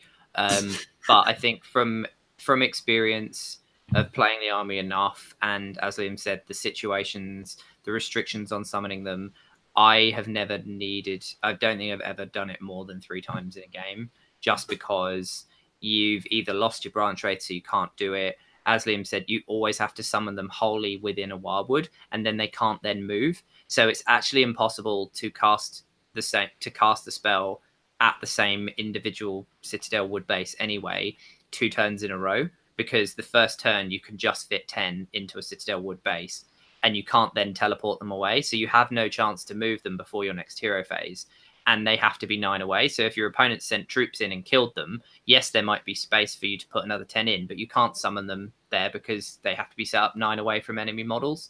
So you just will not be able to, unless you've got loads and loads and loads of bases that aren't being filled, that your opponent isn't coming anywhere near, and you've always got a Branch Wraith close to that Wildwood to set them up. You just won't realistically get more than 3 units down across a 5-turn game. Exactly. So note to self: buy a bunch of Wildwood bases. Make sure I've got a good amount, 5 to 8. 8, I think, is perfect. Eight's the number. It's the number. Yeah. All right, so I'm going to Games Workshop. I'm buying 8 bases, and I need to have at least 30 kernel. I say 30 kernel. So yeah, right. That's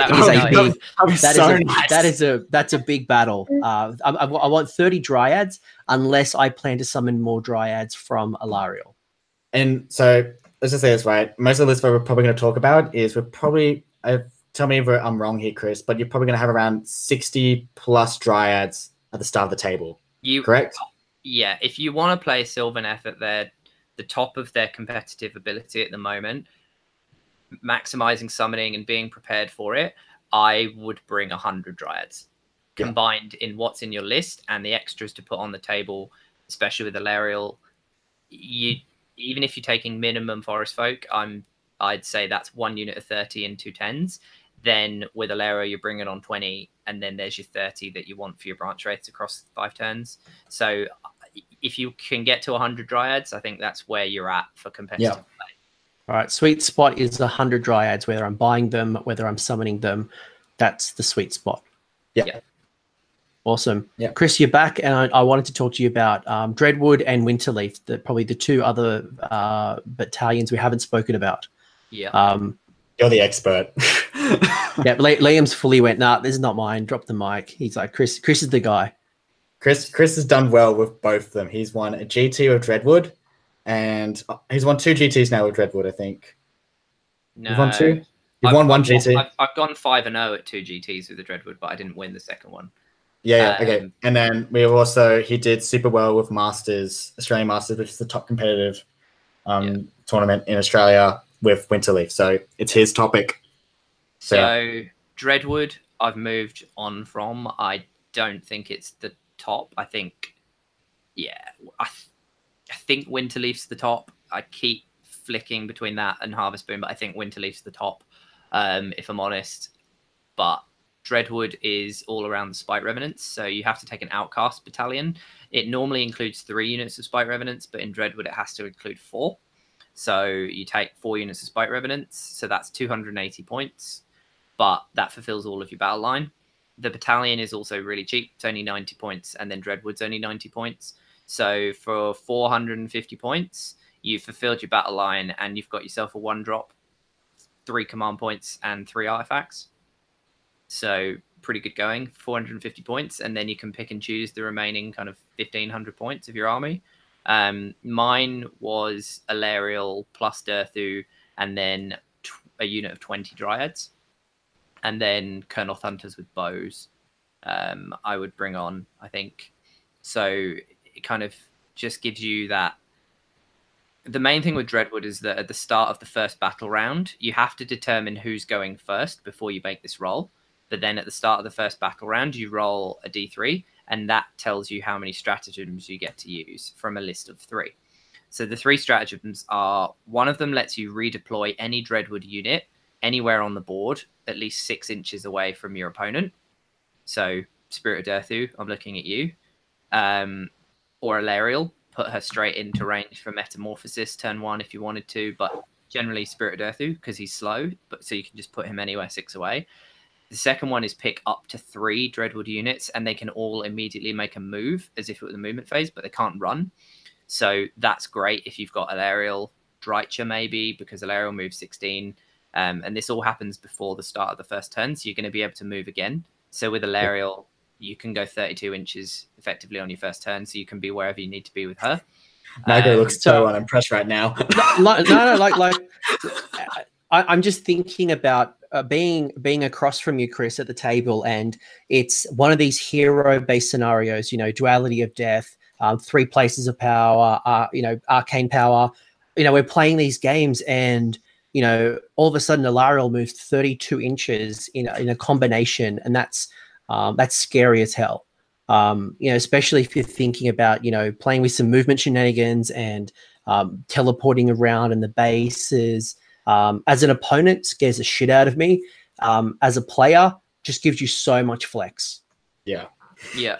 And then the third stratagem is you can limit the range of all spells and abilities and missile weapons against Dreadwood units in the first battle round to 12 inches. So if you're playing a gun line, you just go, you put your army, you know how far they can move, the range of their weapons is going to be capped at 12. So you just add their move, add 12, sit 0.1 of an inch past that line, and you're golden. They can't do anything to you on that first turn. So to be honest, if we were playing 3 places of power, I wouldn't be using the move because Alarielle's fast enough to hit that middle spot from my deployment zone anyway. I'd just be limiting the range of any of your abilities and stuff against me, and I'd just be pushing up, sitting on the objectives on my side, limiting your range, and just going, cool, well, there's not a lot you can do to me turn 1. But the main thing with Dreadwood is that ability to choose. And if you roll all 3 stratagems, then yeah, you're laughing. It's great. But generally, I always played for just 1 because you're always getting 1. So it was trying to build the list where if you got 2, that was kind of the sweet spot, because I generally aim to redeploy Durthu 6 away and then use the move to move Dryads up the board and Alarielle up the board. So the Dryads have moved 14 inches on your first turn. They can go really fast, and then Alarielle's moved right across. So then Durthu and Alarielle can just go and alpha strike anything they want to. Generally, I think most people were playing the Dreadwood with Drycha in there so that they would take her Squirmlings, move her or position her away, nuke off any kind of big screening unit, and then maybe hit with Durthu as well. But the Dreadwood can just be screened out, and then it generally dies because you're doing all of that combat punch most of the time with probably heroes. Some people, I think, were taking 6, maybe even 9 Kurnoth Hunters with sides and setting them up 6 away and using them as your alpha punch. But to be honest, I still think it kind of gets pulled apart. The way I played it was a defensive Dreadwood, where I had my Kurnoth Hunters with bows, and I would just use the flexibility of the stratagems, depending on what I would roll. That if I got them all, then great. I could maybe go for an alpha strike with Durthu, plus I can move Alarielle, I can get into position. But if I'm playing an army that's a gun line or a Tzeentch magic heavy army that I don't want to go anywhere near, I'm just going to limit its range, move and shoot it, that sort of thing. So the flexibility that it provides is massive. If you can just flex for whatever you're playing, but you have to have taken units that allow you to flex. And that's what I think Alarielle lets you do, basically, because she can just lend a hand whichever way you want to do it. But I think the combat Dreadwood is kind of a 4 out of 5 wins fairly easily. But then I think it would generally struggle with that 5th game, which is why you weren't seeing many people winning with them. Whereas I took the more defensive approach, and the 2 times I ran it at a competitive tournament, I went 5-0 with it. So I think that's the way to play it. But it's not Dryad heavy, and as we talked about at the start, I think the Dryads are the top competitive part of Sylvaneth, and that's where I would lead to the Winterleaf. Yeah, and the reason we're leaning towards Winterleaf, and this is definitely, if I think about again, as someone who's watching Sylvaneth as an opponent, AOS 1, we really saw that combination of Household and Gnarlroot. AOS 2 kind of came in and we started seeing things like Dreadwood. Now it's kind of shifted, and you are seeing people like Laurie, and there are some competitive people like yourself who are finding a lot of success with Winterleaf. Why Winterleaf? What do we like about it? Before we move on, we forgot to mention Gnarlroot lets you have 1 Order Wizard. Yes, the ally piece. Yeah, we just forgot to mention that. So yeah, Winterleaf, let's go. So Winterleaf, well, we can mention it here because Winterleaf will say straight at the top, lets you take 1 any order unit. So anything you want from order, you can have. So if I want like an aspect of the storm or the sea, done. I can have it. Done. If you want Marathi, I want Marathi in my list. So, go on, Chris. Winterleaf is the Oprah of Sylvaneth. It's you get an aspect, you get whatever you want. You just hand you get it a out. Frost Phoenix. Yeah, you get an order unit. You get an order unit. You get an order unit. Wow. So, yeah. Anything you want, doesn't need to be a wizard. It can just be anything. And the amazing thing from that as well, which I'm not sure if they want it to be, but as written it currently is, compendium is included in that because all the compendium stuff still has order. So you can take any compendium units in that as well. So yeah, you've got a massive range. Anything you want. The most common thing I think you saw, Rob Symes was one of the proponents of, I think, was the Hurricanum. You could put that in Gnarlroot because it's a wizard, but also you can put it in a Winterleaf, and arguably it's better in a Winterleaf because of the main ability that Winterleaf gives you, which is any hit roll of a 6 or more for any Winterleaf Dryad generates an extra attack. So the reason I'd say, oh, the Hurricanum could work for that is because it has a bubble of +1 to hit. So then they're doing it on 5s. But then when you factor in the fact that Dryads on their War Scroll have an ability in your turn, you can pick an enemy unit within 3 to Enrapture, and you get +1 to hit. So even without taking a Hurricanum, Dryads are hitting on 3s, and any 5s and 6s are generating extra attacks. And when they have 2 attacks each, and they have a 2-inch reach, even just a unit of 10 makes 21 attacks. So then when it's hitting on 3s and generating extras on 5s and 6s, you're getting 14 hits and 7 extra attacks. And then if you combine that through a turn where Alarielle's used her once per game command ability to reroll wounds, you then, all of those, you're winning on 4s rerolling. So then 75% of your wound rolls are successful. And a unit of 30 Dryads, doing the math in a Winterleaf when we add the next ability, which is all Winterleaf units. This is not just your Dryads, so this is any Sylvaneth unit that you put into this army. It's only the Sylvaneth units. So not the Hurricane if we put that in? Not that, but any of the Sylvaneth units you take get to reroll hits and wounds of 1 against Chaos. And that's shooting and combat. So suddenly your Spirit Durthu, Liam can talk all about this with a Gaia Strike, for example. So good. Is now 2s and 2s rerolling 1s. And if we think about, the quote unquote meta, there is definitely a high propensity of chaos. There will be even more with Slaanesh coming very quickly.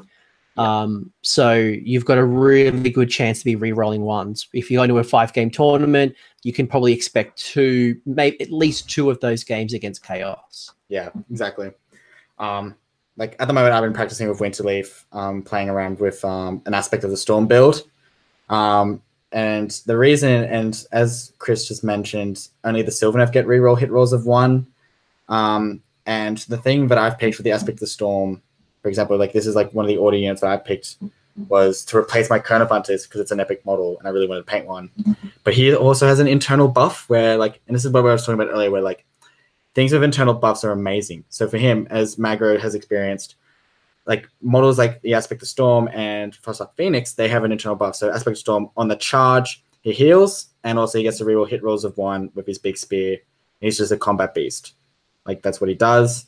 But like when you're looking at order units for a Winterleaf list, I would pick things that could either help your army, like debuff your enemy, such as the Frostlock Phoenix, which we see heaps of, a Hurricanum. Help me out here, Chris. I mean, the most common one I think that you see is made famous, I guess, now by Laurie Huggett Wild over in the UK, and he's written his rundown on the Honest Wargamer as well, is the Winterleaf and Frostheart Phoenix, because it's an order unit that going into a magic heavy army, it's going to get its armor saves up really high, and it's going to just be able to be really fast. It plays really well with Alarielle, as I mentioned before. I like it. I still think it's really strong, but the one thing to say is any of these units that aren't Sylvaneth that get put into a Sylvaneth army, either as normal allies or as part of an order unit or an order wizard or a Dwarden unit through the house, through the special battalion abilities, they still count as allies. So therefore they can't take items. They can't take magical artifacts. And for me, that really hurts the Phoenix. I don't think it matters quite as much now because particularly there was one item, the Jade Diadem, which was just incredible on a Phoenix. But now they've changed that so it only works on an unmodified 6 rather than a modified, which is why it was so incredible. But the fact that you don't get the artifact on that unit, for me, has actually meant that, to be honest, I never take an order unit in all the lists I've written. All the buffs and the reroll hits and wounds of 1 against Chaos only being able to be used by the Sylvaneth units, I'm just going, okay, I just want Sylvaneth units because this buff is so strong. All I want is that buff, and I love all of the Sylvaneth units anyway, so I'm just going to take pure Sylvaneth.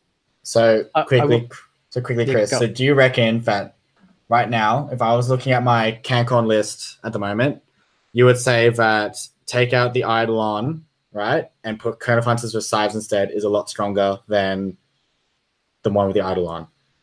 If I'm honest, I'd probably just take a second Durthu, and I'd take 2 Durthus. Oh my god, I'm not building another Snake Durthu. I'm not doing that to myself. So check out Liam's Twitter on Shadowhammer if you want to see some amazing conversions. But I do want to give special props to a unit that Liam used to run a long time ago, and I haven't seen for a while, which is the Lawmaster, which I think is an incredible model still. Liam, why are you laughing? I just remember our game where you, the game where I showed you the Lawmaster. So basically, Liam and I were playing. He had a Lawmaster. Lawmaster has an incredible spell. I think it goes off on a 6 that allows one unit, one model. Casting value of 5. Casting value of 5. Casting value of 5. So, and you pick one model, so not a unit, a model, and that model can re-roll all of its hits and wound rolls for that one model. So he was doing it on Durthu with me. So the chances of doing those 6 damage just spikes tremendously.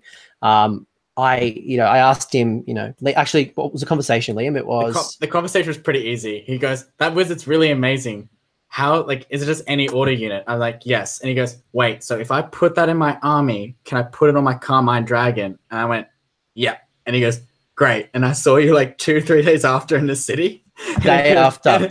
Ran into Games Workshop. Best $23 I think I spent. The Lawmaster is incredible. It's like 100. I think it's 140 points now. It went up slightly. It's gone up. Yeah. Oh, it's gone up finally. Stop 140 points. If you're thinking about combat potential, you got a Durthu. Turning from a Durthu to a Durthu. Yeah. Yeah, that's incredible. Because you used to cast on him, then he'd go through the Wildwoods and then just cut sick. Also, it also includes missile weapons on Durthu, so it's not just his damage 6. So his his shooting attack also made him just an absolute beast. He was just insane. He becomes very reliable. More importantly, Alarielle becomes very reliable. I would be putting it in for Alarielle. I'm moving away from taking both Alarielle and Durthu in the same list, I think, because I just want lots of Dryads as well. And that's 900 points, right? At the moment, that's about 1,000. Wow. So I'm always taking Alarielle at the moment. I'm spending some of the spare points from dropping Durthu onto Endless Spells, which we'll come on to. And I'm going to be changing up to just saving those points, investing them into upping my 10s of Dryads into 30s, so I have more than 130, and then having Endless Spells, so putting in Branch Witch Bombs back into my lists, and also taking the Lawmaster I think is a really good choice for Winterleaf, because for the times when you're not playing Chaos, you've got those rerolls on Alarielle, which is just going to be massive, because she I think does more damage than Durthu, because she's flat damage 5.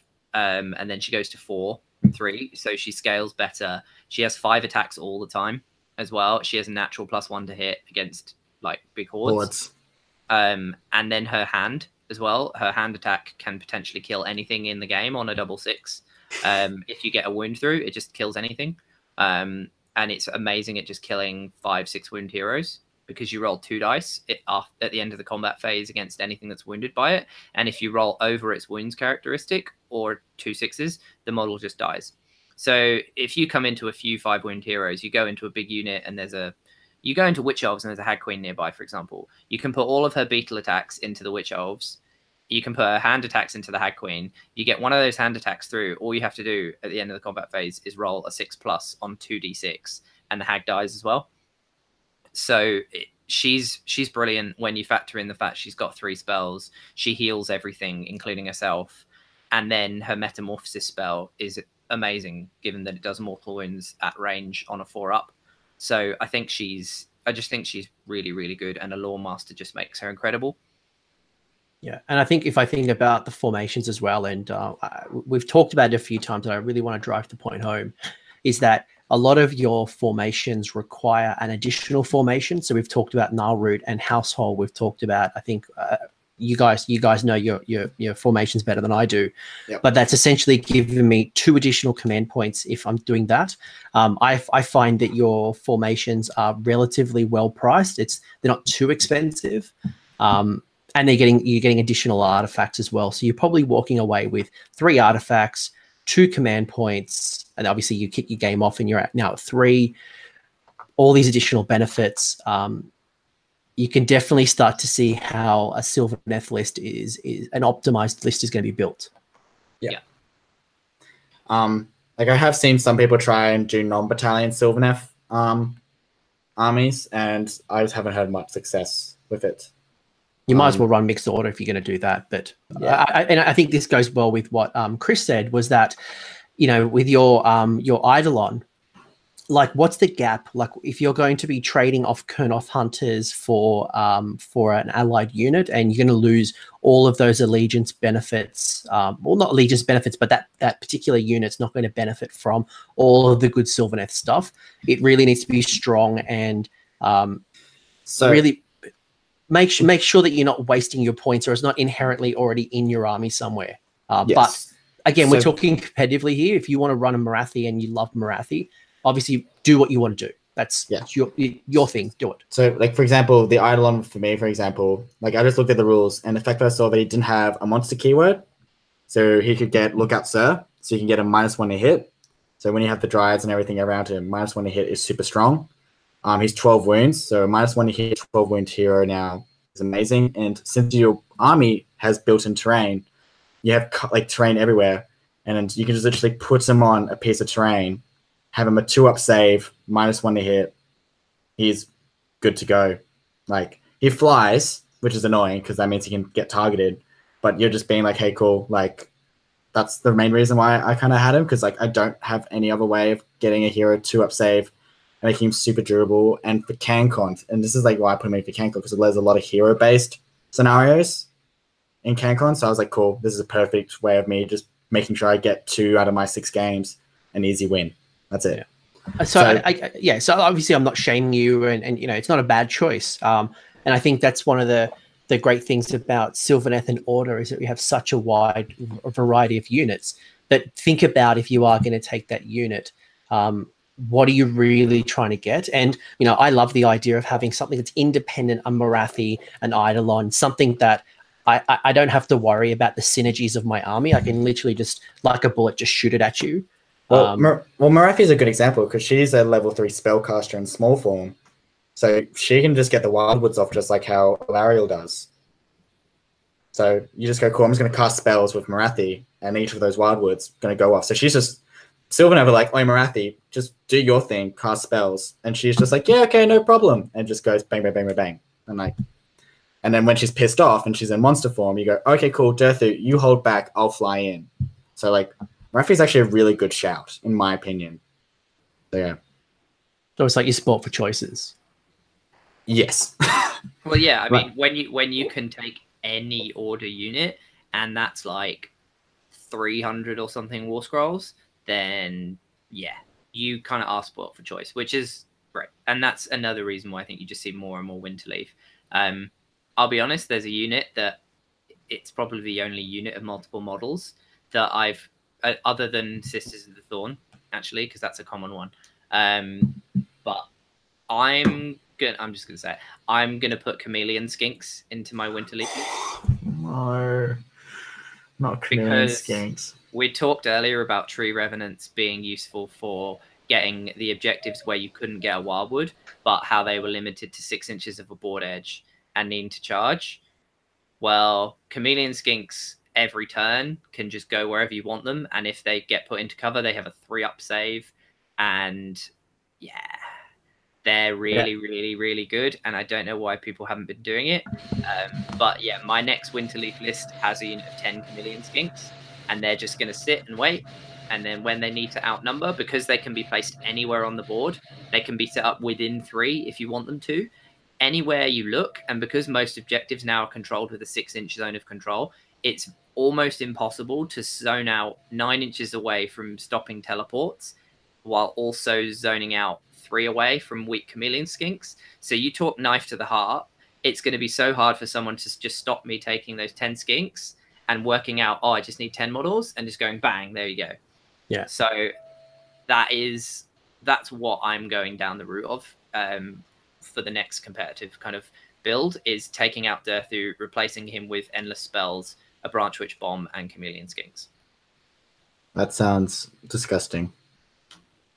So awesome. Sounds like there is lots and lots and lots of cool things you can do. And I think I love the idea that I can just test and play and try and build some really cool models.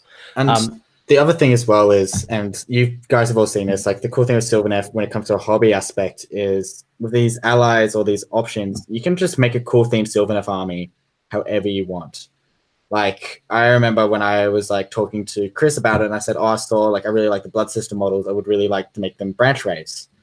And his response was, you need to make Durthu into a snake if you're going to do that. And I was like, yeah, okay, I'll just get a spare Marathi kit that I have and just kit bash it together.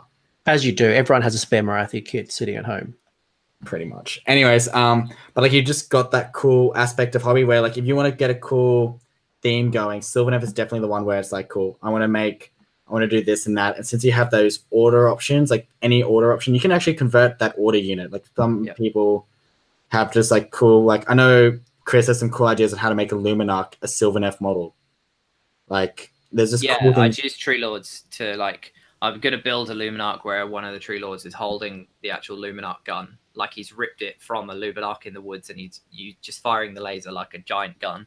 And stuff like that. And I've seen people putting the Hurricanum swirls again, just kind of around a Tree Lord to using the Sylvaneth model and combining it with a kit to do those cool model opportunities.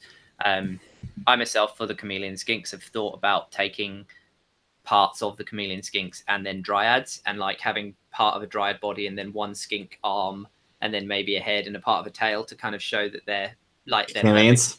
Perfect mimicry rule, that they're kind of blending in, but you can still tell that it's a different unit. So yeah, there's definitely lots of options that you can do there. You can make your whole army around that one order unit that you ally in. Yeah, which is cool. So that's why I think with this book and this army, with all those battalion options, your hobby goes to next level. Like it's not one of those armies that you pick, you play with for 6 months and you move on. This will keep you playing as long as you want to. I think that's what I like about Sylvaneth.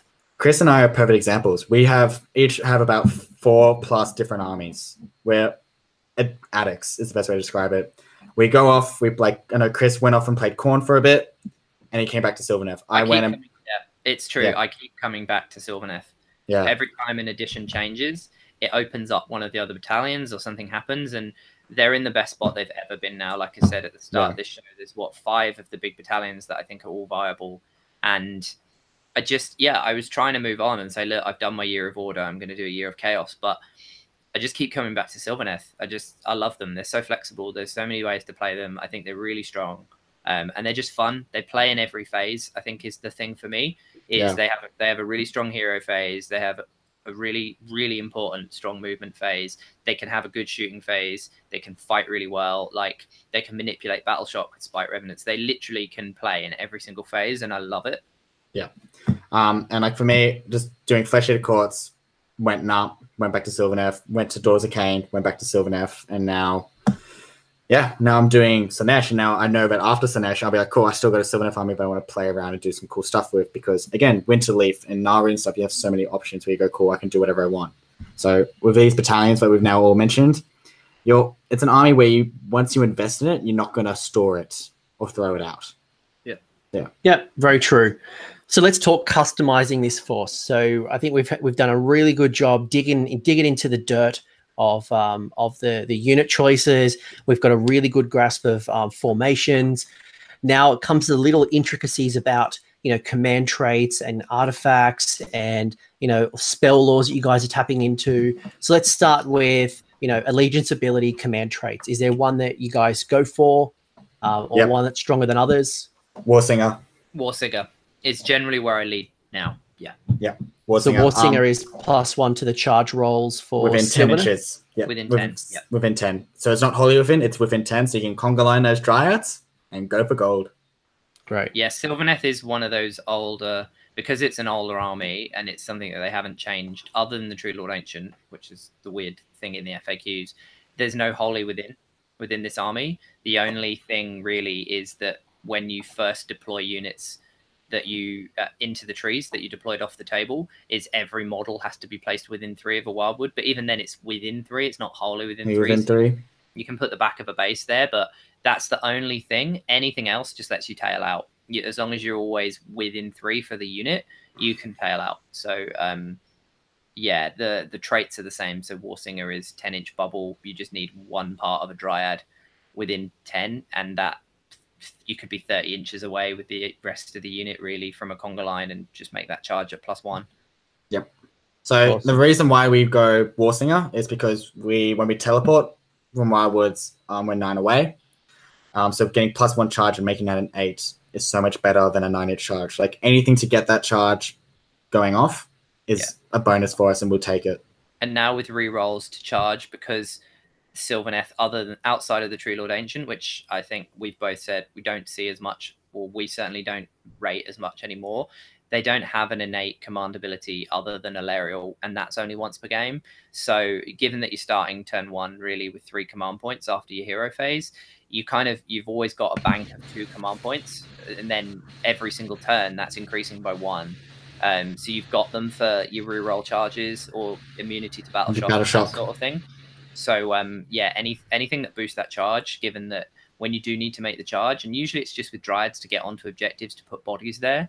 The bonuses, the +1 doesn't sound like a lot, but then when you start combining it with Harvest Boon and then Cogs is the main thing. Yeah, like even outside of Harvest Boon, getting +3, so you need 6-inch rerollable charges from teleports from across the board. It's just really, really strong.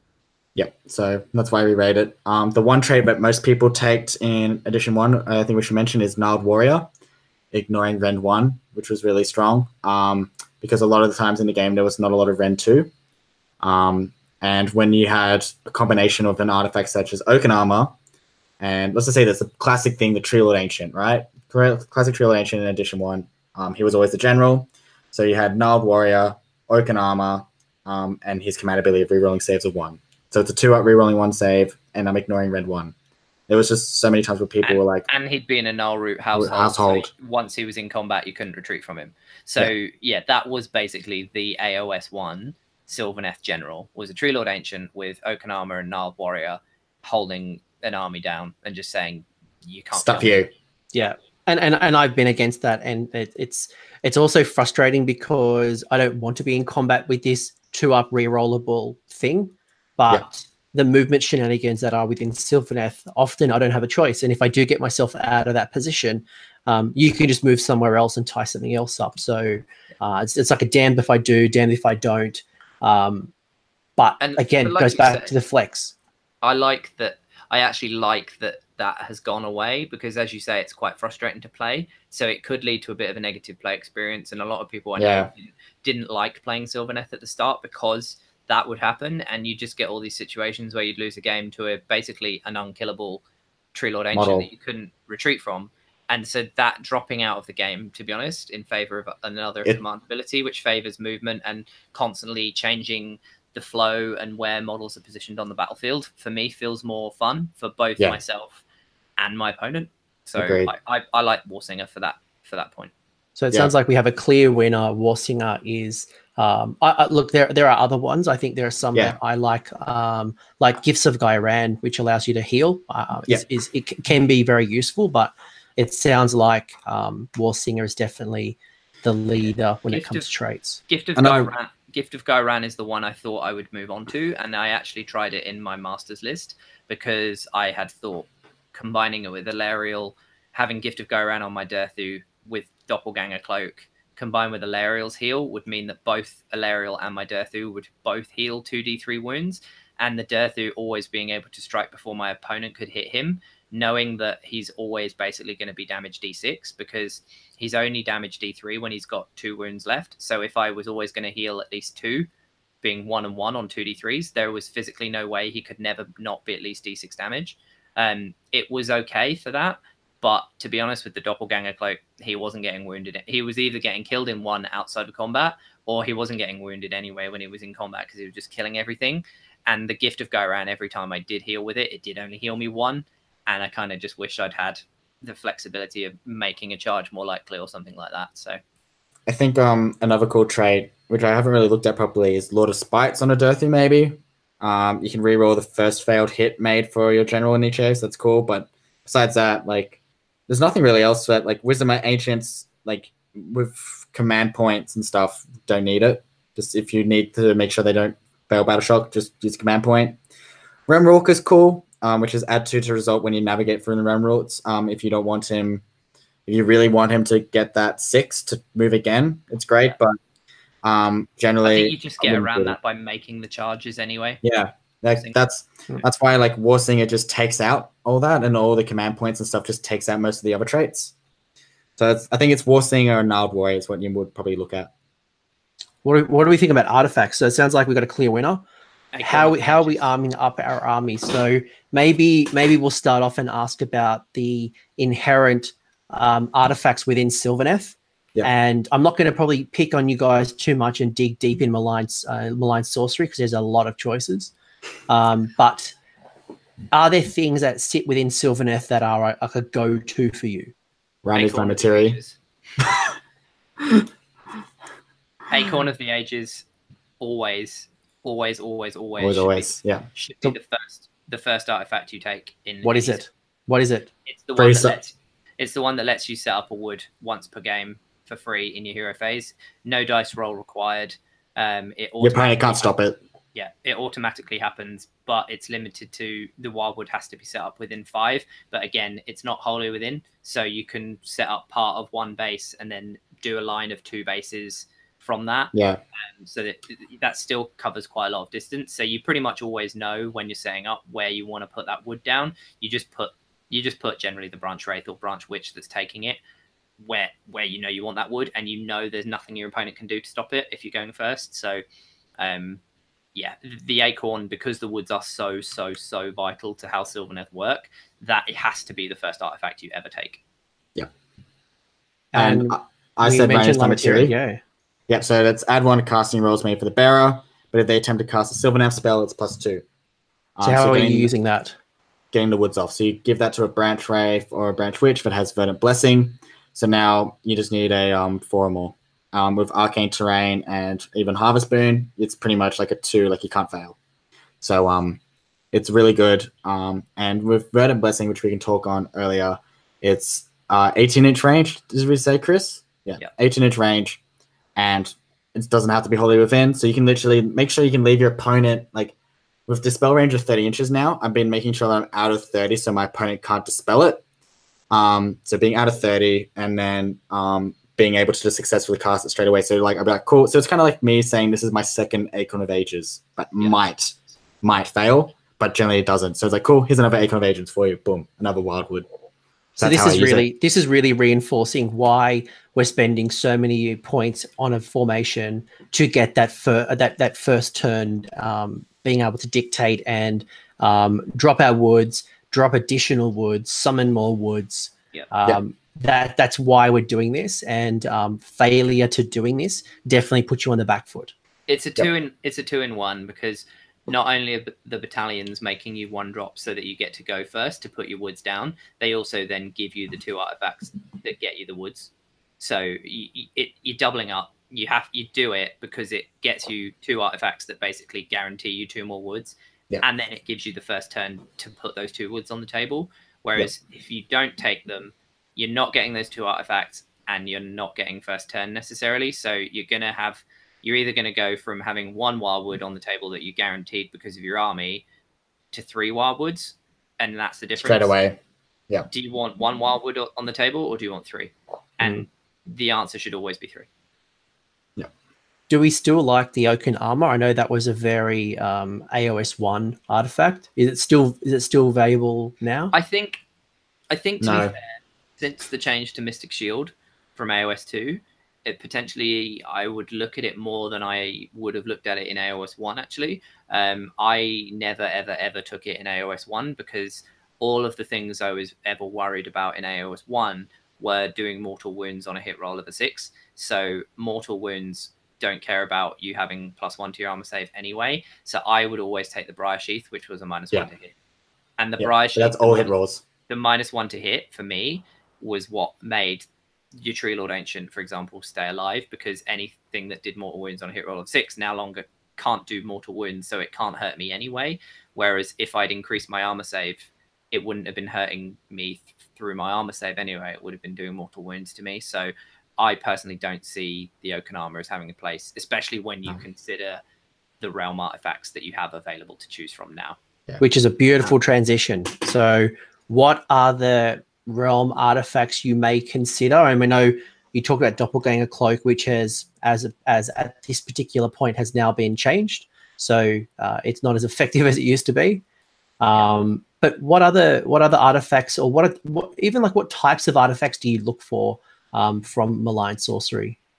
Okay, so I'm currently doing Gear Strike with Durthu, +1 to hit, +1 to wound, just making a bit more of a combat beast. I do know there's some other cool artifacts out there for Durthu. I would say Ethereal Amulet, giving him a 3-up, ignoring all rend, say, like armor. So pretty much anyone who can do rend 2 or whatever, you go nut, and then maybe cast Mystic Shield on him. So it's a 3-up rerolling ones. So you pretty much made him like a Vampire Lord and Zombie Dragon, just walking around going like, I'm going to stuff you up. That's another cool add-on. I think what's the other realm artifacts, Chris, that ignore wounds? Is it the one from the Realm of Fire? So yeah, the one from Akshi, I've forgotten what it's called now, but it gives you a 4-up. Something scales. Ignax scales. Yeah, it gives you a 4-up. It gives you a 4-up mortal wound save, which, given that the army otherwise has no access to mortal wound saves, can be really, amazing. Really good. It's just, if you could put it on Alarielle, then that would be the item I would take all the time. But obviously you can't. So it's okay on a Durthu, but you need to be able to heal. And generally, you're just buffing his killing ability. I still think the Doppelganger is useful for that turn when, if you are taking an Alarielle and a Durthu build and you go in with Alarielle first, that turn where you just go, you still can't hit me with Durthu, that one turn is still probably enough. But I think now that change has been made, if I was going to take a realm artifact, I probably would lead into what Liam is taking and take the Gaia Strike and just make Durthu 2s and 2s. Yeah, really increasing that reliability of Durthu. We know how much he kills. And if he's out of Winterleaf and he's not going against Chaos, if it's damn terrain, take D3 Mortal Wounds, heal him with Regrowth from the Spell Lore. Now he's 2s, rerolling 1s, winning on 2s. Now he's just like, cool, screw you. Yeah. But yeah, the other artifact that, to be honest, since that change and since me taking Durthu out of my list in favor of a Branch Witch Bomb, means I'm actually going to all 3 artifacts being Sylvaneth artifacts. So the one other that I always used to take, and this is what you take if you do the Branch Witch Bomb, so I'll explain that now, is an item called the Silverwood Circlet. And basically what it does is it adds 6 inches to the range of all spells that the bearer knows. So the reason you take that on a Branch Witch is because the Branch Witch signature spell on their War Scroll is called Unleash Spites. It's cast on a 5, so it's quite a low value. It's only got a 9-inch range, but it affects all enemy units within 9 inches. So if you take the Silverwood Circlet, you're adding 6. So it's now 15. It's now 15. You can put that Branch Witch on a Balewind, which adds 6. So it's then 21. The great thing with how the Balewind works now as well, though, is you set up the Balewind model within an inch of the model that summons it. The Balewind base is about 5 inches across. So if you set it up an inch in front of your Branch Witch, you then put the Balewind in front of that, and then, yes, the Branch Witch goes on top, but you measure from any point of the Balewind. So the front of that Balewind has now moved 6 inches forward from where your Branch Witch was. So you've effectively got another 6 plus 6 plus 6. So you've got plus 18 onto your 9. So you're now hitting everything within 27. And then you can actually, with the realm spells well. Just quickly, Anthony just did not look impressed. Then the other thing is, you go, Balewind is a malign sorcery spell. You've also got the portals. So if you set up that Balewind within 1 inch of a portal, you can then extend the range by effectively another 19 inches through the portal. So you can put that portal 19 inches away and then hit everything within 27 of that portal. And basically you hit your opponent's entire army. And then if you've put Throne of Vines spell on that Branch Witch to give it plus D3 to casting values, if that Balewind is set up within one of Arcane, you've got D3 plus 1 extra to cast. You can set up the Chronomantic Cogs with a different wizard and rewind time. So in the same turn, that Branch Witch can cast Throne of Vines and then cast Unleash Spites. Also, if it's in a Nahru list, it's also casting another spell.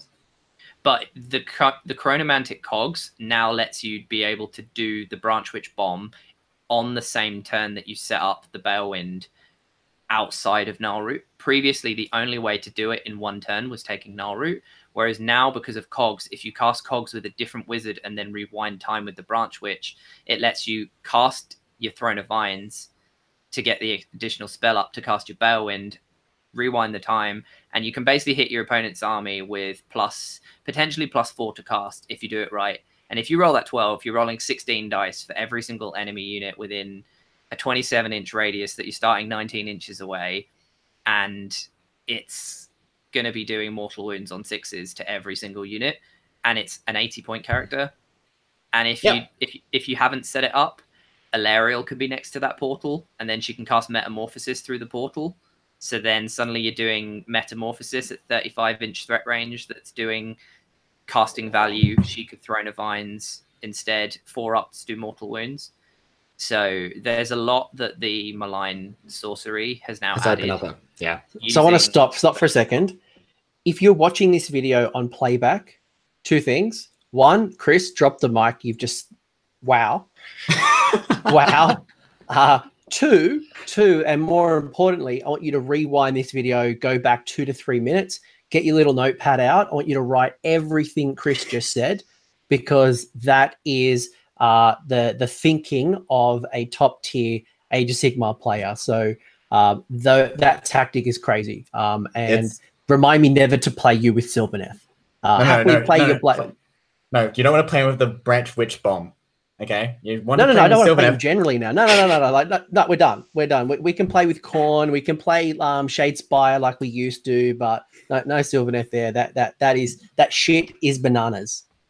Oh, and I forgot to mention, if that Balewind's behind a Wildwood, there's no line of sight, so you can't shoot it off. No.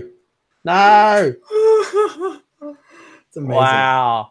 So that's the route I'm going down, is dropping the Durthu to just give me more magical support, and using the woods more, setting it off, doing AoE mortals rather than sending in a Durthu. Just because I've done the Durthu thing and I want to try a different route, and that's what we've been talking about this whole show, is how flexible they are. And to be honest, that's what kind of does it for me right now, is I want to go down that magical route and have the Chameleon Skinks just popping in where I need them for getting the gold. Amazing. Let's continue the thought pattern around endless spells. We talked about Cogs getting that additional spell or increasing the movement by 2. We've talked a little bit about Balewind and being able to extend the range of spells. Is there anything else from the endless spells that's worth thinking about for a Sylvaneth list? Pendulum. Why? You're telling your opponent where to go, because it never's going to go back to you. So for me, since with Wildwoods and stuff, we're controlling the board quite well, like just telling where we're going to go and stuff. But you want your opponent to pretty much deny them where you want them to go. So if you put that pendulum out, you're pretty much going like, cool, don't get near it, because you're going to do D6 mortal wounds. But like, you're pretty much like, let's just say there's some Wildwoods there, and you put the pendulum just alongside there. You're pretty much telling them to go around if they want to avoid the Wildwoods, doing mortal wounds or deadly test. So just pretty much having that pendulum there, just doing like, yep, cool, I'm just going to tell you where to go, because it's never going to hit you, right? Because it's just never going to go back, it's going to go forward, and you're telling them to move around, and then you can just literally follow behind it and just be like, cool, I'm just going to go, and good luck coming to me because I've got a pendulum now. It's also a huge, massive screw you to Morathi, which is currently at the moment we're seeing a lot of Daughters of Khaine and stuff, so that's really helpful. But I'm pretty much using it now as like a board control thing, being like, I have it here. And also you can easily just dispel it and just cast it again. It's just another way to dictate the board. Like the wildwoods already dictate the board quite significantly, and it's almost like Australians will appreciate this. People who are not Australian may not get this reference, but it's almost like a cattle dog or a sheep dog where you're really trying to herd them. So not only are you kind of stopping them from moving around things with the wildwoods, but now with that pendulum, you're kind of trying to bring them in this way or this way, and you're restricting them. And it's very unlikely that the opponent will have the movement capabilities to really handle that additional movement or that pendulum kind of like avoid it, or they're going to take damage. So it's no matter what, they're taking damage. Yeah, and it's so cheap. It's such a cheap spell. Yeah, for D6 mortal wounds, the pendulum I think is great. As Liam said, the reason Morathi is scared of it is because obviously her ability to only take 3 wounds in a turn doesn't work in between turns, which is when endless spells get moved. So she can potentially take copper full 6 in the face in between turns from that pendulum. For me, the pendulum it's certainly a deterrent in saying, I'm going to put this here, so don't come that way. But if you really don't want somebody to physically be able to come through a certain gap, the other spell I would put in is the Palisade, because it's a smaller model than a Wildwood that is not restricted in terms of being placed 1 inch away like Wildwoods. It has a low casting value. It completely blocks line of sight. There's no unless it flies, so you can use it potentially to fully block line of sight against an Alarial or something like that. Fit it in a gap. It's not terrain, so models actually can't climb over it. So models on foot have to go around endless spells. You don't get to climb over them. You fully have to go around them. It's quite long. I think it's a good six or so inches long. If you just plonk that in the way, you can literally, even if a unit was only 8-9 inches away from you, you might actually make it so they just cannot get to you. And then if they come near it on a 5-up, they're -1 to hit. You start combining that with the -1s to hit against your dryads, and people just have a really hard time. Yeah. Some people might be thinking to add in Geminids and stuff into the list. I currently, at the moment, would say not to add them into it, because if your opponent, because let's just say this, sometimes you always want to take the turn because you want to heal up. So your opponent's going to move it, and they're generally going to move it back towards you. Yeah, right. It's a really good call out. That's for all predatory endless spells is something to consider. Because Sylvaneth, as we talked about, like we've got regrowth spells, we've got all these spells where, like, if we take damage, we want to heal up. We want to get back up to the momentum, so we will take the turn to heal up, right? Unless we feel comfortable enough that we go, cool, we can take a turn of damage, then heal up. If we don't think that, we're going to take the turn, like straight up. So if you've got Geminids on the table and that was because of you, you're pretty much made yourself get hit. So that's why I'm saying to anyone who's thinking, I'm going to add in Geminids, I highly recommend not to. And if I was playing you with Geminids, I would be trying to use those Geminids to take out your branch wraiths. Just because they're of your army, they're so squishy and they add so much tremendous value in those additional dryads. So if I can just ping you once or twice with those, or hit you once and then use an arcane bolt or something to kind of kill it, that's valuable. So you want to protect your squishy heroes. That's why I've been looking for Sylvaneth and stuff, looking at spells and stuff where they're going to not hurt me and just move forward to my opponent. That's pretty much what I'm looking at. And Pendulum is a perfect example.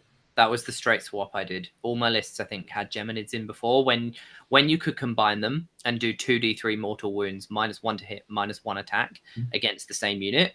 Also extending summoning range from like your artifacts and stuff, or like Morathi. When they said, no, you can't do that, I was like, cool, Geminids, you're out.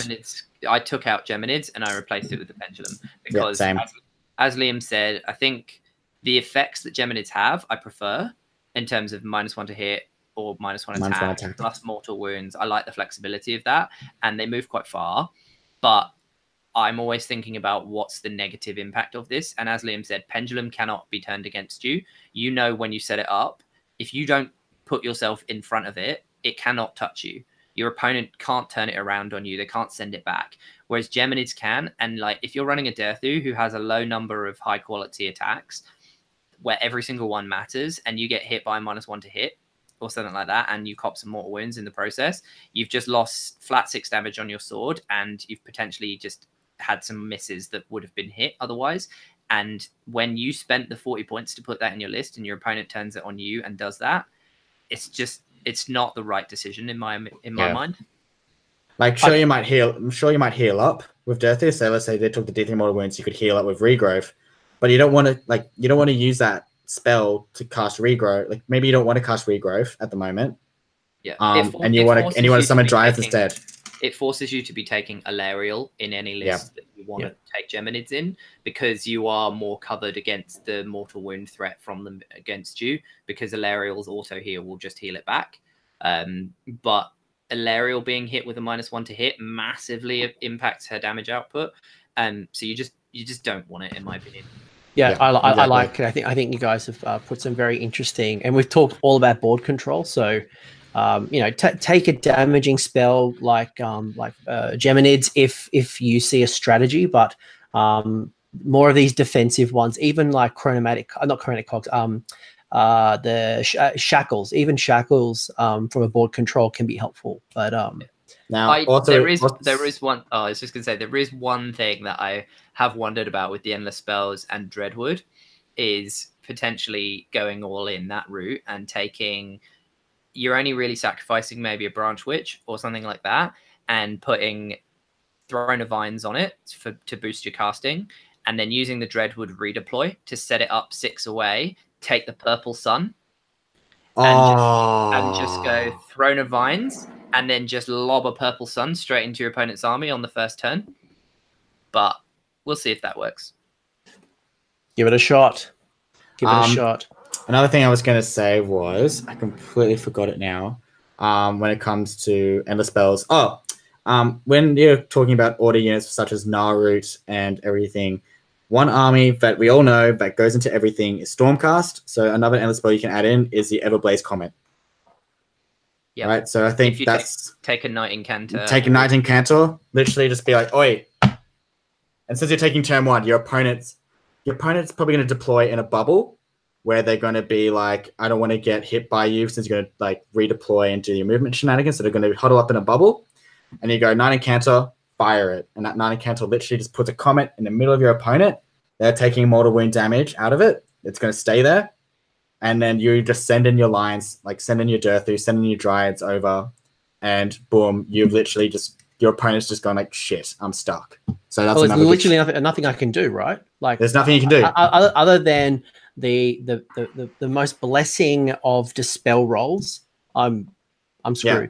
By the way, I think is it 36-inch setup, the Everblaze Comet? So they could be 36 inches away and just pop it down there, so you can't dispel it. Yeah, so or be 31 inches. Be like 31 inches out. Be like, cool, I'm gonna throw it at you. And the thing is though, you can still keep your 1-drop army, put it in a Narut or a Winterleaf, which gives you an order unit or whatever. Boom, done. It's not that expensive either. It's 140 points. Also, she has once per game unbind.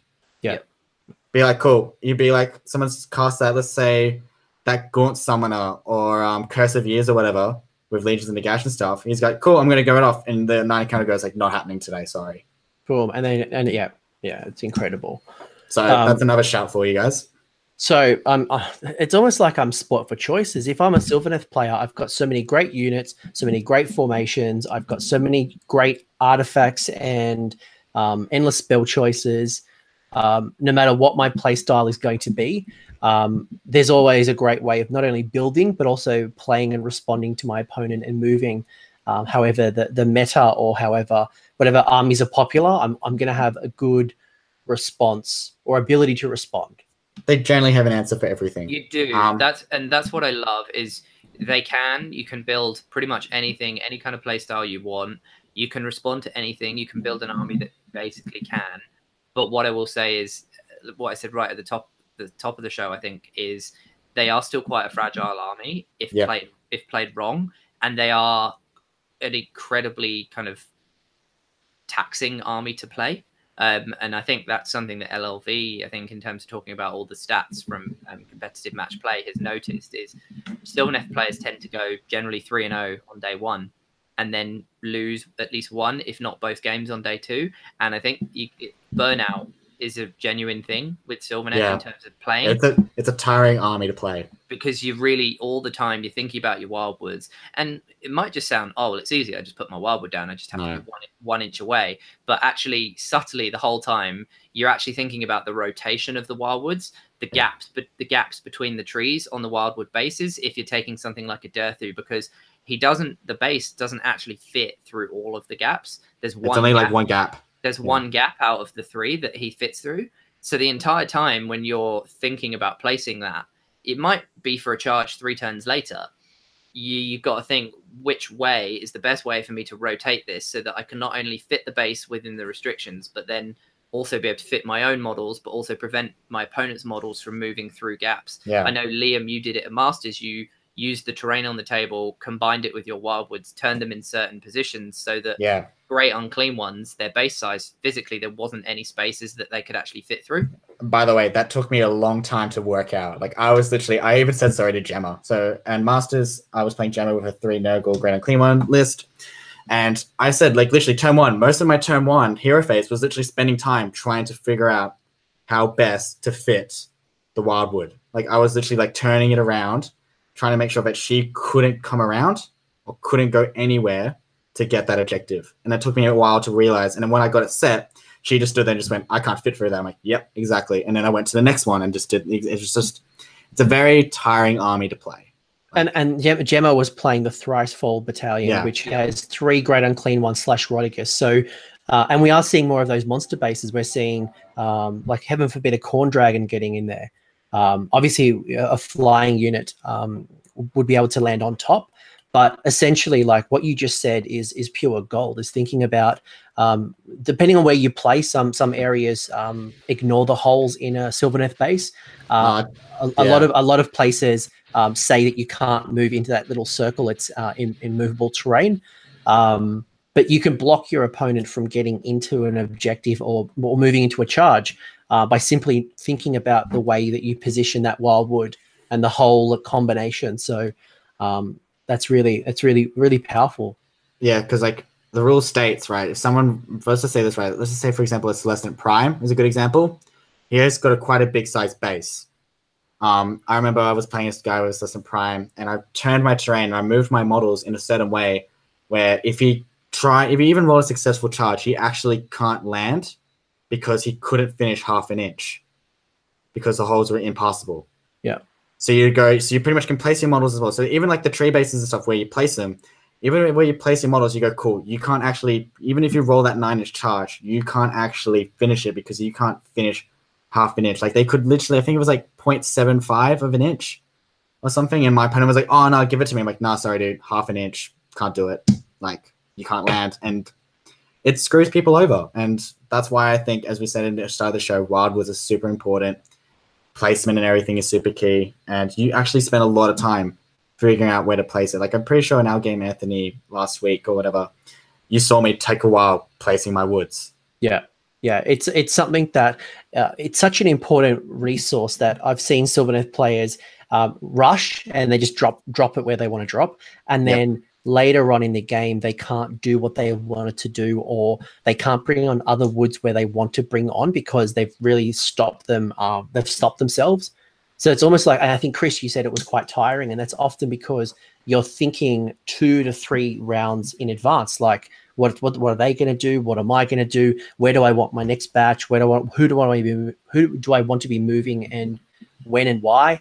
So it's a constant thinking and making sure you don't block yourself off in rounds to come. Yeah, that's the thing as well, in terms of blocking yourselves off the line of sight. Yeah. For me, I'm generally favoring Kurnoth Hunters with bows and stuff like that. I'm trying to think, okay, well, if I put this wildwood here, am I going to want to shoot something there? Does anything have flying? If it does, then I can set it back. If it doesn't, then I need to put them within 1 inch at the front. But then I maybe don't want to put it there because I don't want to put myself into range of their magic, because if I can see them, they can see me. And there's just so many considerations that I think once you've been playing, once you've done 3 games, once you start heading into game 4, game 5, you'll be playing parts of it well. You might position all your wildwoods correctly. You might do all of this, but there's a lot of rules and a lot of teleporting. You just start to forget things, or start to just not really consider all of your options because you have so many. And that's why I do love them as an army, is because you do have all the tools, and I genuinely believe this. You have all the tools to pretty much always go 5-0 at a tournament. Yeah. I think they can beat any army. I think they are, and I think that's why I've stuck with them, and I keep coming back to them, especially now, is any build, if you build it right, I think you have the tools to always be able to go 5-0 in a tournament and not be, oh, I got a bad draw, or if I don't think it should come down to just there's an army I can't beat. Because if you can straight away think of an army you physically can't beat, you need to change how your list is written, quite frankly, because if you can think of something that beats your army, it means that you already know that there's a flaw in your army. So write it differently so that it doesn't have that flaw. And so I think you always have the tools. It's just about can you play the army well enough to its full potential to pull through and get those 5 wins. And so that for me is why I love it, because I know it's always down to me and my skill as a general if I'm going to win it or not. Yeah. No, what really well said. Really quickly, I just want to touch. I want to touch on spell laws before I get into some more advanced, like tactical. How do you play them, and the advice I want to get from you is I've heard a lot about some of the most common Sylvaneth spells you guys use. So that's Throne of Vines, Verdant Blessing, Regrowth. Are they the 3 core spells that you'd be going for? Have I misinterpreted? What are the spells that are priority for you? For me, Verdant Blessing and Regrowth. Throne of Vines is not something that I have been taking much. It was always something I only ever took on a Branch Witch whenever I was doing the Branch Witch bomb.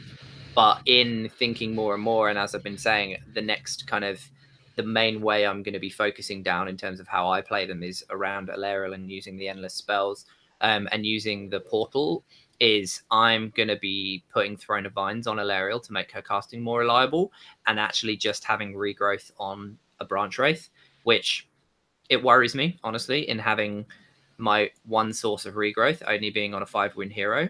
But knowing that 5-win hero can be hidden from line of sight really easily because they can just sit in the middle of a wood, and that they're going to be probably -2 against shooting if something can see them, because they're -1 anyway from being near a wood, and -1 again from being near Dryads, probably. So I feel fairly confident that I can place it in a position that protects it, but still be within range for Alarielle, especially if I'm using a portal, because I can cast Regrowth through that portal. There's nothing to say that I can't then use that portal in a later turn once Alarielle's moved away, if I needed her to still put the Regrowth through it and extend the range. But for me, they're the main 2, and then I would add Throne of Vines. I don't really touch the other 3. Yeah, Liam, so, anything different? I touch Verdant Blessing, Regrowth. That's generally it at the moment. I used to play around with Tree Song a little bit when I first started playing Sylvaneth because it was a bit of fun. At the time, it only really works if you target a Citadel Wood that has 1 base, but you just can't move it afterwards because it can't be moved within 3. It's a one where the woods go off, and if whatever lands is wholly within on the Wildwood can move, the tree can move, but you have to move. You can't be less than 3 inches away from enemy models or terrain. So again, it's like the Tree Lord Ancient problem.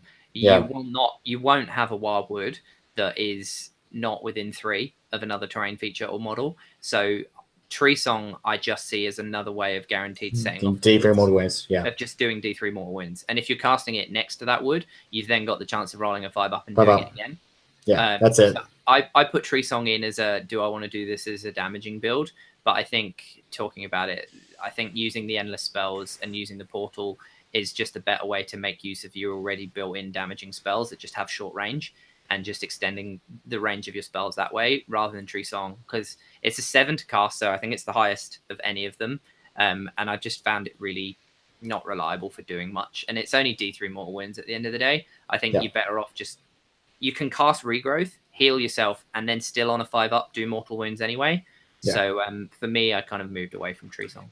Yeah, and tournaments are now taking on more of the Realmscape features. So maybe the damage dealing is within the Realmscape instead. So Liam, you were saying something? Another spell I think we should give a quick shout is the Dwellers Below.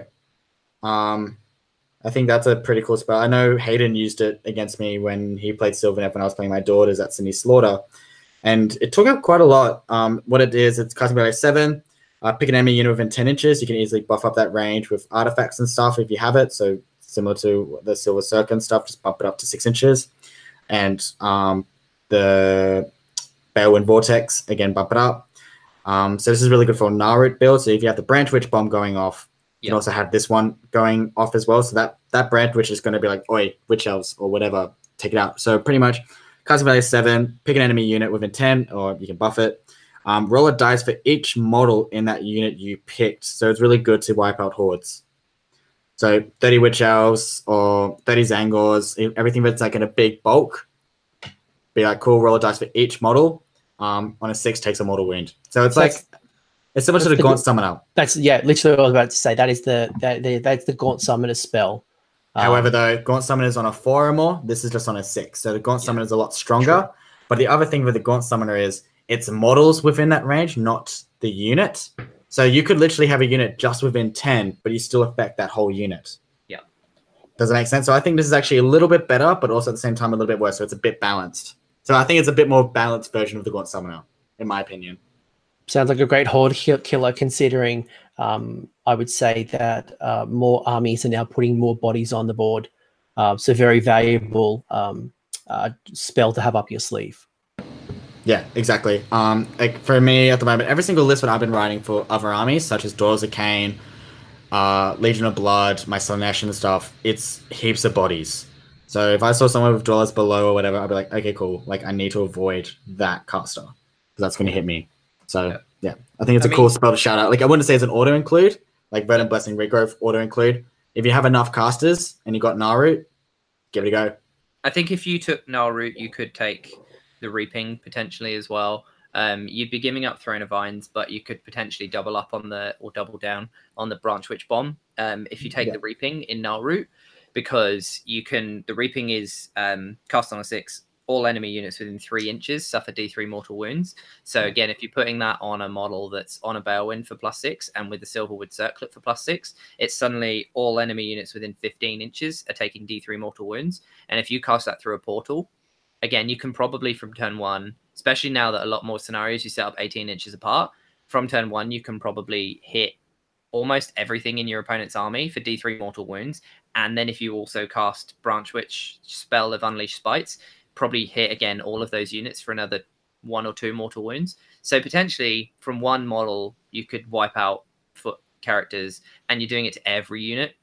Now, so like Daughters of Cain or something like that that's got 3 maybe Hag Queens on foot all clustered up, and you smash them with that, and then you think maybe you took the Knight Incanter with an Everblaze Comet and you drop that down, you probably can reasonably reliably, not on too crazy dice, get this off and just take out all foot heroes in your opponent's army turn 1. You completely disarm the Death Star just through a few little cheeky combos. I was literally going to say the exact same thing. If we wind back and talk about what we did with the Knight Incantor, add in the Branch Witch Bomb with that spell and her spell and the all the portals and stuff, right? Yeah. I would say you could successfully take out the 3 Hags, quite a few Witch Elves, because they're all going to stay in a bubble, right? They're all going to stay close, right? I reckon you could actually also take out the Cauldron pretty well. Yeah. I reckon you could do 13 mortal wounds if you roll quite hot.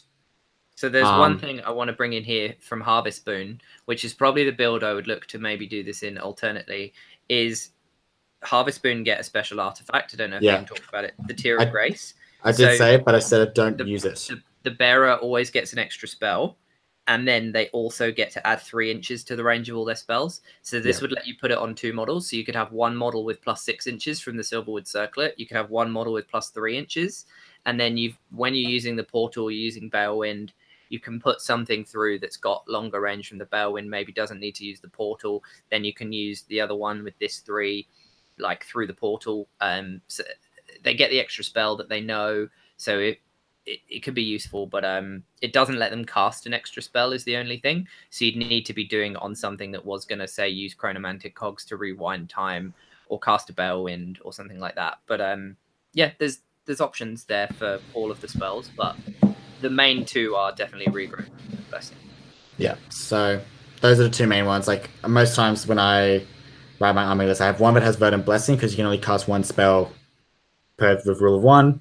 And I have 2 with regrowth, so in case one dies, I still have a backup. Yeah, yeah, and in previous lists that we've played together, you've had 3 branch wraiths, and 2 have had regrowth. Just for that reason, is you want to make sure that you, if one gets disarmed, you've still got one still up your sleeve, and they're relatively cheap as well. So there's no reason not to take an extra one. Yeah. This is great. I'm actually quite scared that I'm going to be creating a couple of Sylvaneth monsters from who's watching us, especially if I place somebody who has watched this video and they've gone out and done what you guys have done. I'm completely screwed. So thank you guys. It's all right. Thank you for, I mean, we're not wrapping up just yet. I probably want to get to some more mastery, and I think probably throw at least 2 more questions to you guys. I know we're wrapping on almost 3 hours, so I probably wasn't expecting this much knowledge to drop. So you guys are slaying it. I'm not gonna lie. When me and Chris recorded an episode like a year ago, we honestly thought we were recording like an hour-and-a-half episode and went for 3 hours as well. Like, there's just so much to talk about. I thought 2 hours. I thought, oh, these guys will do 2 hours, but so much has happened to Sylvaneth, and I'm certainly hungry to learn more. Considering it was a great army at the start of Age of Sigmar. It's only gotten better, and it's almost like it's an army that people are rediscovering. And with malign sorcery, with new armies coming in, like the Marathis and the Deepkins of the world, these were synergies that were never available in the original Sigmar. So let's talk a little bit about some tactical pieces, and how do you like what's the advice that you would give a new player who's going to start Sylvaneth? Decide just right at the start. Decide on your play style. Yeah. Do you like aggressive combat armies? Do you like defensive combat armies? Do you like defensive ranged armies shooting? Do you like heavy? Do you like magic? Do you like hordes? Do you like big monsters? Do you like shenanigans? Know your style, and then look to one of the. I'm gonna take out Ironbark, but it's still there. But for someone that's starting, pick one of the 4 Wargroves. And even then, I'd probably Dreadwood's still cool. I would still say take Dreadwood because. So yeah, pick Gnarlroot, Dreadwood, Harvest Boon, or Winterleaf. Read them, decide which one you like, and which one. If you decided you like Dryads, for example, like you like Hordes, I'm gonna straight away say, okay, head towards Harvest Boon and Winterleaf, because they're the those ones 2 are quite similar. You're taking Dryads anyway. You have to take them, so great, take your Dryads. If you prefer the Tree Revenants or the Spite Revenants, that should immediately tell you if you want to take Gnarlroot or if you want to take Dreadwood. Yeah. But always remember, any of them can take any of the units, because the great thing is you can fill them out with any Sylvaneth units you want, and you maintain that 1 drop. So for those people who love the Kernel Hunters, don't worry, they can be in whatever list you want. Yeah, anything you want. It's more about the baseline. Yeah, I would say if you want a combat charging if you want a charging army, which generally is going to be a combat army, probably look at Harvest Bone. If you just want magic, go Gnarlroot. And then if you want some kind of mix, if you like flexibility and stuff like that, then I would look at the Dreadwood / Winterleaf mix in between. If there's an order unit that you love that isn't Sylvaneth, go immediately to Winterleaf. If it's a wizard, go to Winterleaf or Gnarlroot. And then just basically that's where I'd start. And then you tailor down in any of them. Your artifacts and stuff probably aren't going to change, in terms of you're probably always taking Ranu's Lamentary and you're always taking Acorn of the Ages, no matter what of those 4 you pick, because they're so vital. Your woods are always going to be vital. And kind of go from there, really. If you want to take the Monster Mash, Dreadwood's probably more your fave, because of being able to redeploy a slow one and potentially move 3 of them straight up the board. Because with plus move, if you took a Durthu with, for example, the realm item, what's it called? The cloak that lets you fly and +4 move, Thermal Rider Cloak. Because that way you can reposition one Durthu 6 away, or you can just move. If you've got your Durthu with a Thermal Rider Cloak, he's movement 9 now, and Alariel's movement 16. Maybe you take Drycha as well, knowing that if you only roll 1 on your stratagems, you can just pick the one that lets you move up to 3 units. Durthu can move 9, Drycha can move 10, Alarielle can move 16, and then in your first turn they can all move again. All of them are going to be 3 away from your opponent. So that's something where guaranteed you want a Monster Mash in your opponent's face. You know you can't fail to roll a 1 on those stratagems. And if you've built in that +4 move onto Durthu and given him fly so he can hop over screens, then yeah, you like Monster Mash, you want to do that, you go Dreadwood. Like if you want magic and like support heroes and stuff like that, go Gnarlroot. But to be honest, you can do anything in any of them. But yeah, that's probably that would be my starting advice. Another advice I would ask for a person is see how many models they want to push around. The cool thing with Sylvaneth is you can do bare like small model count, or you can do the massive hordes. Even though massive hordes are more competitive than a lesser amount, I would, like, if you want to do like not too many models, I would say you go Gnarlroot, because you got to have a Tree Lord Ancient, and then you would probably want to Durthu and other things like as a combat thing. So I would say Gnarlroot for like lesser models, and then if you want to go for a bit more of a horde, Winterleaf and Harvest Boon as well. That's probably a cool thing as well to think about. And Dreadwood, I think you can do a bit of both. You can do heavy amounts of Dryads. That's generally it. Advice for getting started and stuff as well is pick up, I would honestly say, don't pick up 8 bases of trees straight away. No. I would also say pick up probably 1 to 2 bases. So you have 1 starting and then 1 to do Acorn, so you can get the idea of getting the hang of teleporting and stuff. I would buy the box. I'd buy the new box that they released. Oh yeah, I think you get 4. 3. 3. 3. 3. I think. I think it's 3. Okay, yeah. I would buy that and just play single base Wildwoods. So just to get the hang of the teleporting and stuff. I think that's really good. And if you've watched this video, the whole time we've talked about the importance of the Wildwoods and the positioning and the summoning and the movement, and everything is centered around that. So I think that's a great piece of advice, is start small and just slowly build that muscle. But I would say if you want to play Sylvaneth, you have to be prepared and you want to be able to compete. You have to be someone that is willing to paint up, to build and paint, and always bring with you the trees. A lot of Wildwoods and trees, because most tournaments you go to will mandate that you have to bring and play with the trees. You will find it a much more enjoyable experience using the trees in the bases rather than just seeing holes, I'll be honest, because I used to just leave them off, and I much preferred playing with the trees. It makes the table look much better. But you need to know that if you're going to embark on a Sylvaneth army, you are going to have to buy and build and paint a lot of Wildwood bases. So if you don't like that, Sylvaneth's not the army for you. Yeah, and probably worth calling out, if you're a traveler, you need to bring those with you. And if you're someone like me who flies a lot, I need to think about how I'm bringing up to 8 bases worth of the trees with me on top of my model. So logistics is super important if you're in the same shoes that I'm in. Yeah, and the other thing for me, don't glue the leaves on if you're going to travel with them. Yeah.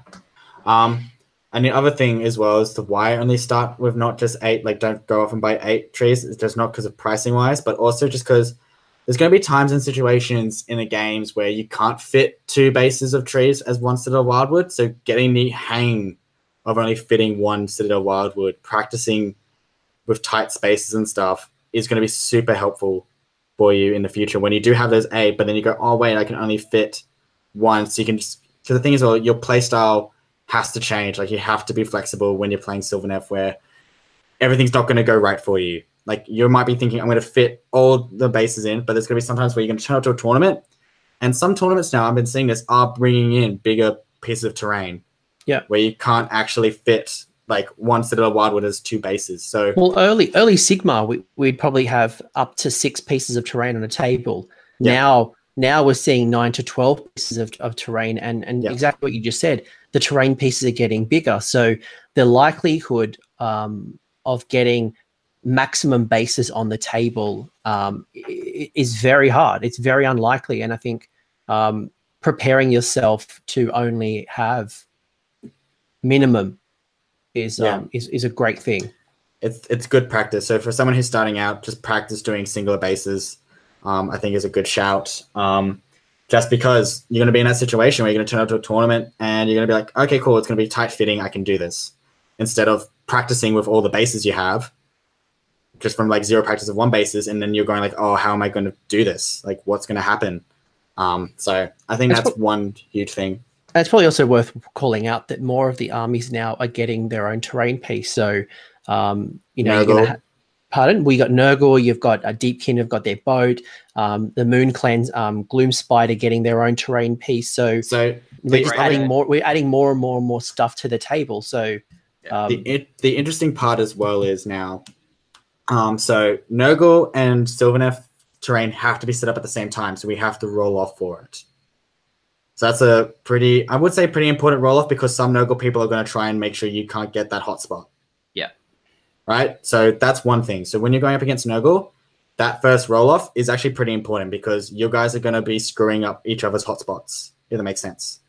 Right? Yep. So Nurgle players want to set up a Feculent Narmor, and they can slingshot with a run and charge if they're within range of the Narmor. So they're looking to use their terrain piece while you're looking at using yours. So positioning is critical. So that's important. Now, the second one is Deepkin, right?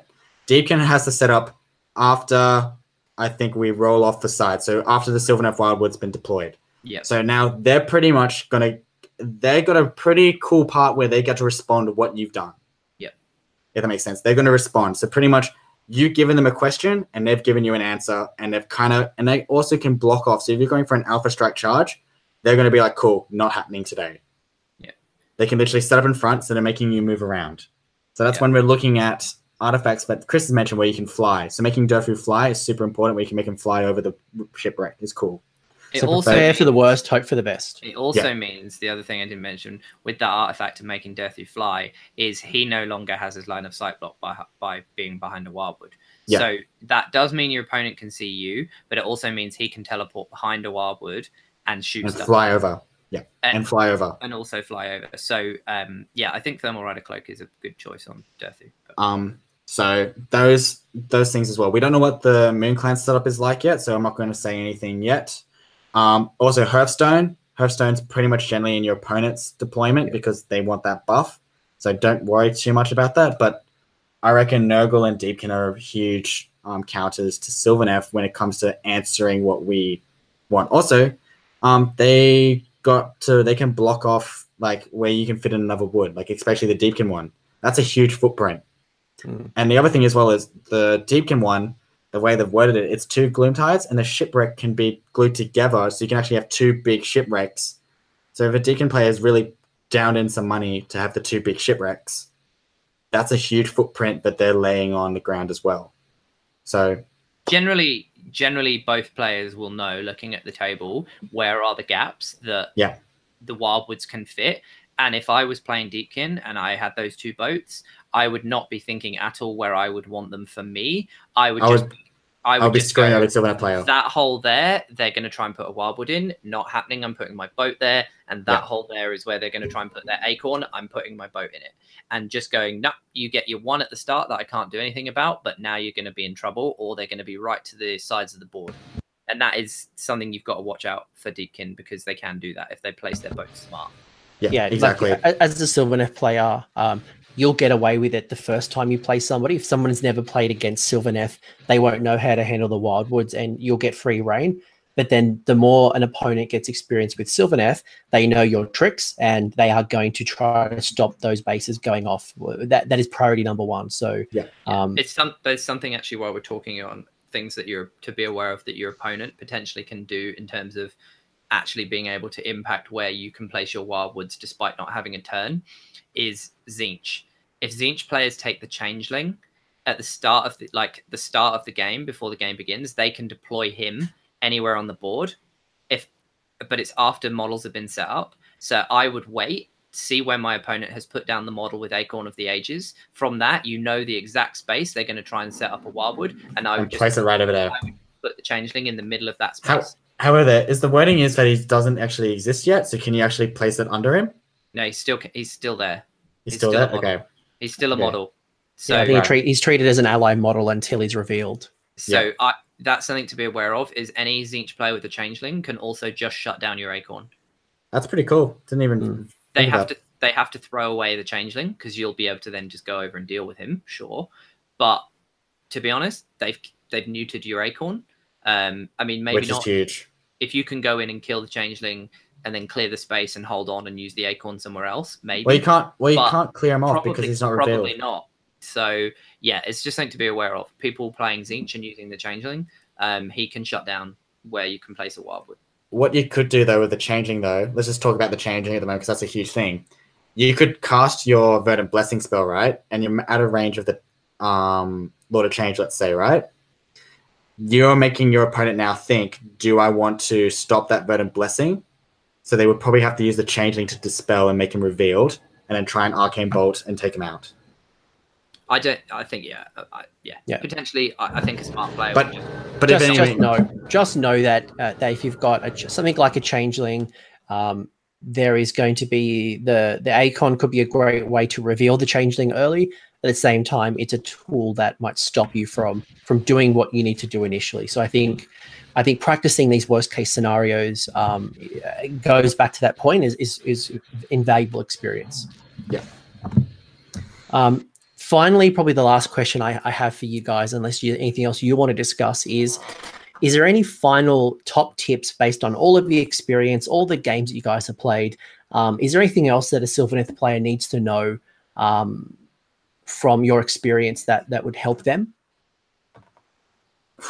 Always think 1, if not 2 turns ahead.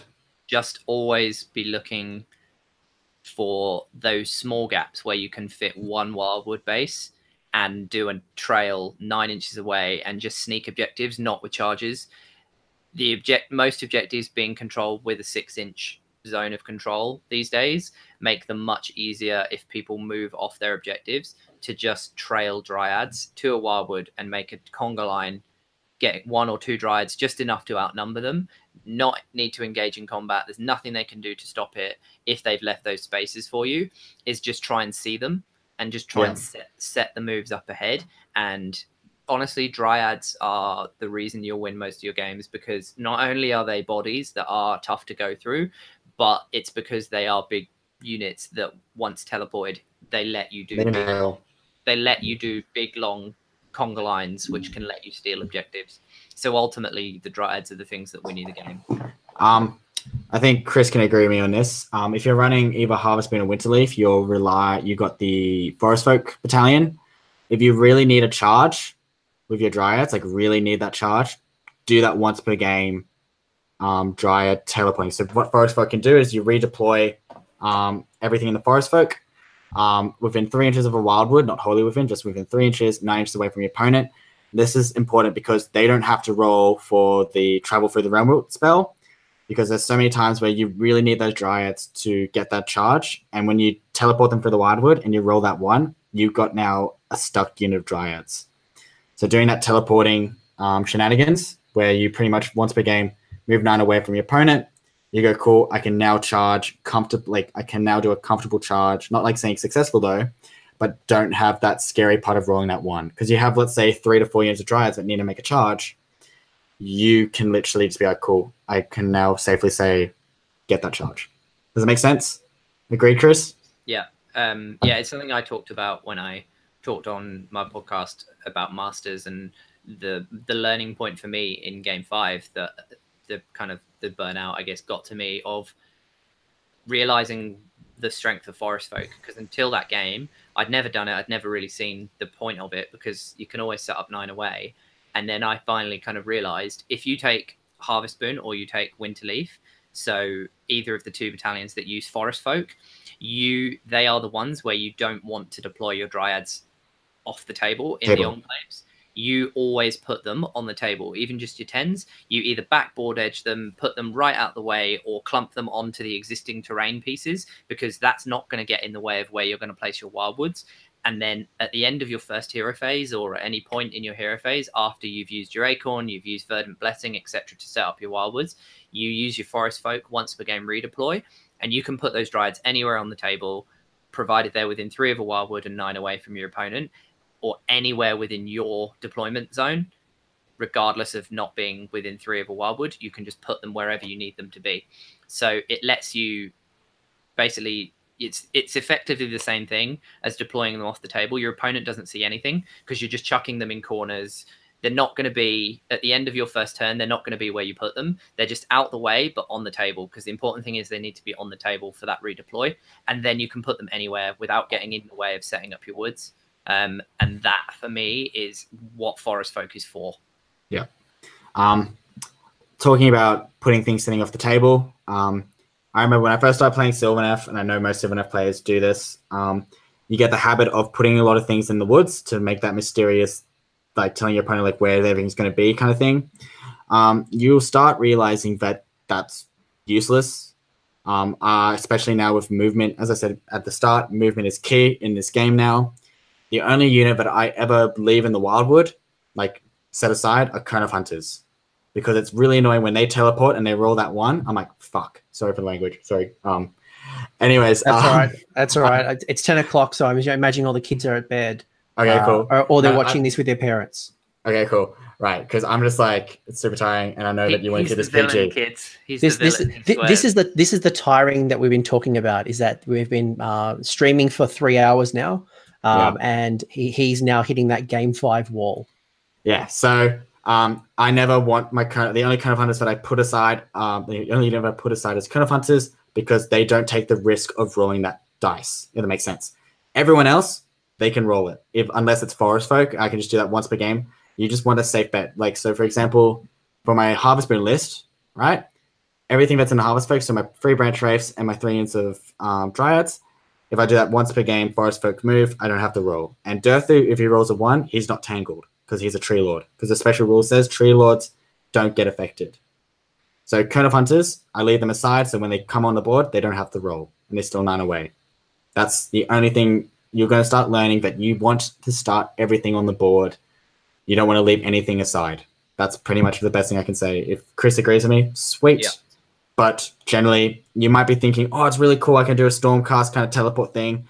Don't do it. It's unless you think you're being clever and going, oh, my opponent doesn't know what I'm doing. But to be honest, your deployment doesn't matter because you teleport all over the place to your Wildwoods anyway. Yeah. So your army, it's not going to be where you deploy it at the end of the first turn, and your opponent already knows you're going first.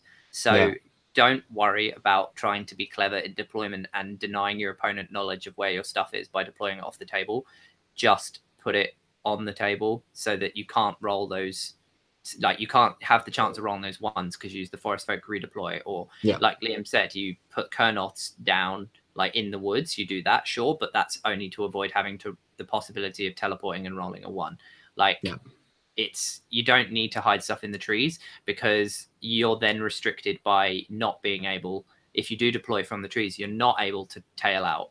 Every model has to come down within 3 of the Wildwood, so you're actually limiting your own movement if you do that.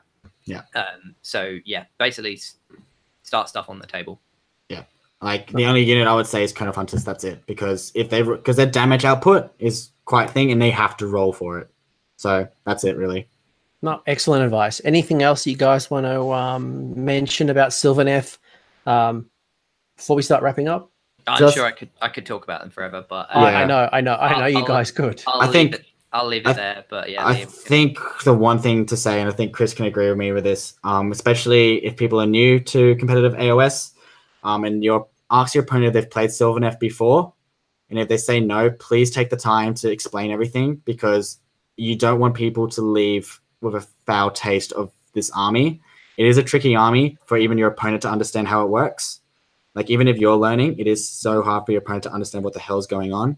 So just generally, just with this army, there is a reason why there was a bad reputation of it in Edition 1, because a lot of people had no idea what's to go with it.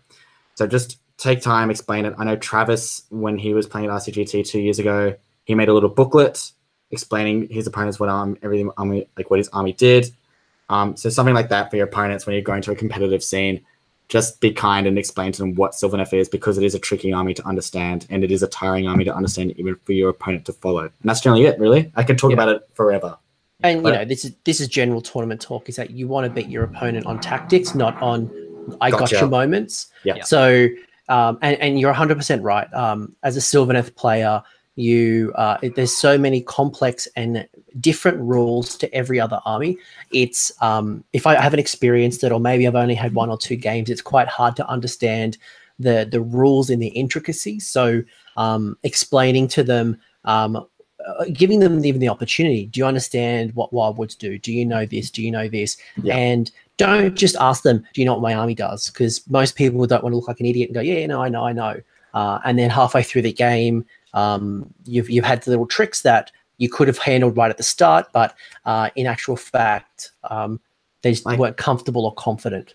Like, perfect example, right? Wildwood's getting off on a 6-inch, within a 6-inch of casting a spell. If your opponent goes within that Wildwood, I always just say, hey, are you sure you want your wizard to be there?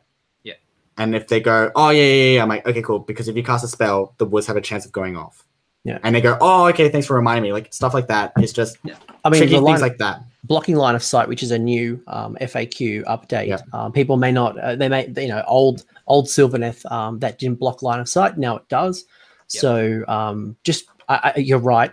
Courtesy and just going through some of the biggest tricks. You don't tell them your strategy, but like you don't want someone to like cast a spell, right? And they have a whole unit in the Wildwood, and you go, oh, and a 5 out the woods go off, and they're like, oh, wait, what? And you just go, oh, yeah, because you're within 6 inches. You don't want them to be like, oh, you don't want to be that dickhead. Yeah. That's just it, really. The one tip I would say for gameplay is get yourself a starter box, or find some of the 18-inch whippy sticks, cut them in half, and have a bunch of 9-inch rules, like 9-inch measures. I have like 4 because now. The entire army is always teleporting 9 away. So just being able to lay a load of them down, and it just making it really clear where you can put your models, where you're teleporting to between your opponent's units that you can fit. It just speeds up gameplay massively because you just can't do it with a single tape measure. So just having a bunch of those 9-inch sticks is really, really, really, really important. Yeah, I have like 4 now. They're super helpful. Honestly, I think I've got about 20. Yeah, there's plenty of gaming companies, like Pro Painted, I think, have them, and just check out like AOS accessories, and you'll find a whole range of these extended combat gauges which are up to 9 inches. So highly recommend them. That's it, really. And also just enjoy playing this army. It is so much fun to play. Even if you're losing, you're still having a ball. And if anyone's like watch this, listening to this, and wants to chat to us more, you can just hit either of us up on Sydney Twitter, Facebook group, or hit me up on Twitter at Wounded Mortally. Send a message to the Mortally Wounded Facebook page, anything like that. I'll see it. I'm happy to chat Sylvaneth all the time. So Chris and Liam's details are going to be in the comments section. So if you want to hit them up on Twitter, you want to find them on their Facebook pages, so the Mortally Wounded page, for example, highly recommend it. These guys have been playing Sylvaneth since it's been out. So that's 3 years now. And they've been doing it competitively, and they have an amazing track record of performance. So you've got 2 people of real authority here. So I highly recommend hitting them up, listening to their advice, trying things. If it doesn't work the first time, keep practicing. It is a game, especially an army that has a lot of nuances and things that can be hard to pull off. So just keep practicing and trying things out. This has been great. I've learned so much. Hopefully I haven't unleashed any beasts for CanCon or any tournaments I'm attending. Hopefully no Americans watching this, because I don't want to play anyone in Adepticon who's listened to this and go, oh yeah, that Chris Welfare and that Liam, yeah, they're great. They taught me this. Oh fuck. Yeah, it's your fault. It is. Tyler. Yeah, please, no Tylers. No. Nobody listen to these guys. But as someone listening, as someone who's aspiring Sylvaneth player who would like to get that maybe as their next army, and someone who plays against them quite a lot, this has been great. I've learned a lot. You guys are masters at Sylvaneth, so thank you for imparting your wisdom for 3 hours. Quick reminders: if these guys want to find you, if someone wants to find you, where can they find you, Liam? So Twitter is Shadowhammer_, because there's a band apparently called Shadowhammer that took the handle, bloody bastards. And my Facebook page, Shadowhammer, the Age of Sigma podcast. You can also find me on the Warhammer Age of Sigma Sydney, Australia page or group page. I'm an admin there with the coach. So you're more than always happy to hit me up. I get people hitting me up all the time. I chat a bit on the Age of Sigmar Sylvaneth page. Sometimes I rant because some people just trigger me. And I'm the villain. Like, what else can I say? Like, if you piss me off, you get a rant. So that's where you can find me. And Chris, where can people find you? At Wounded Mortally on Twitter, because again, Mortally Wounded was gone. Mortally Wounded Facebook page, or I'm also in the Sylvaneth WhatsApp group. If you're in that, or you ask someone to be added to it, then I'm in there as well. Can you add me? Along with loads of other people like Laurie Huggett Wild and stuff. So that's a really good place for all things Sylvaneth as well. So if you want to be invited to the WhatsApp group, I can't put the link because that encourages spam bots, but I'm sure you could privately message Chris and ask him nicely to join. I'm not an admin, but I can try and get you added. Well, Thanks, I'm sure Chris. Slide you a few dollary dues, and I'm sure you can let us in. Maybe. All right, I think we're wrapped up. Guys, it's been an absolute pleasure. I've learned so much. I hope you guys have learned. Ironically enough, after our tech glitch, we actually went live and we had people watching us. So that's been pretty cool. So I didn't tell you guys until the end. So we've had people watching, which has been amazing. But it's been wonderful. I've learned a lot. Thank you very much again. We will do more faction focuses, so stay tuned. Until then, happy war gaming. Hope you roll lots of 6s and 1s. Thanks, guys. Peace.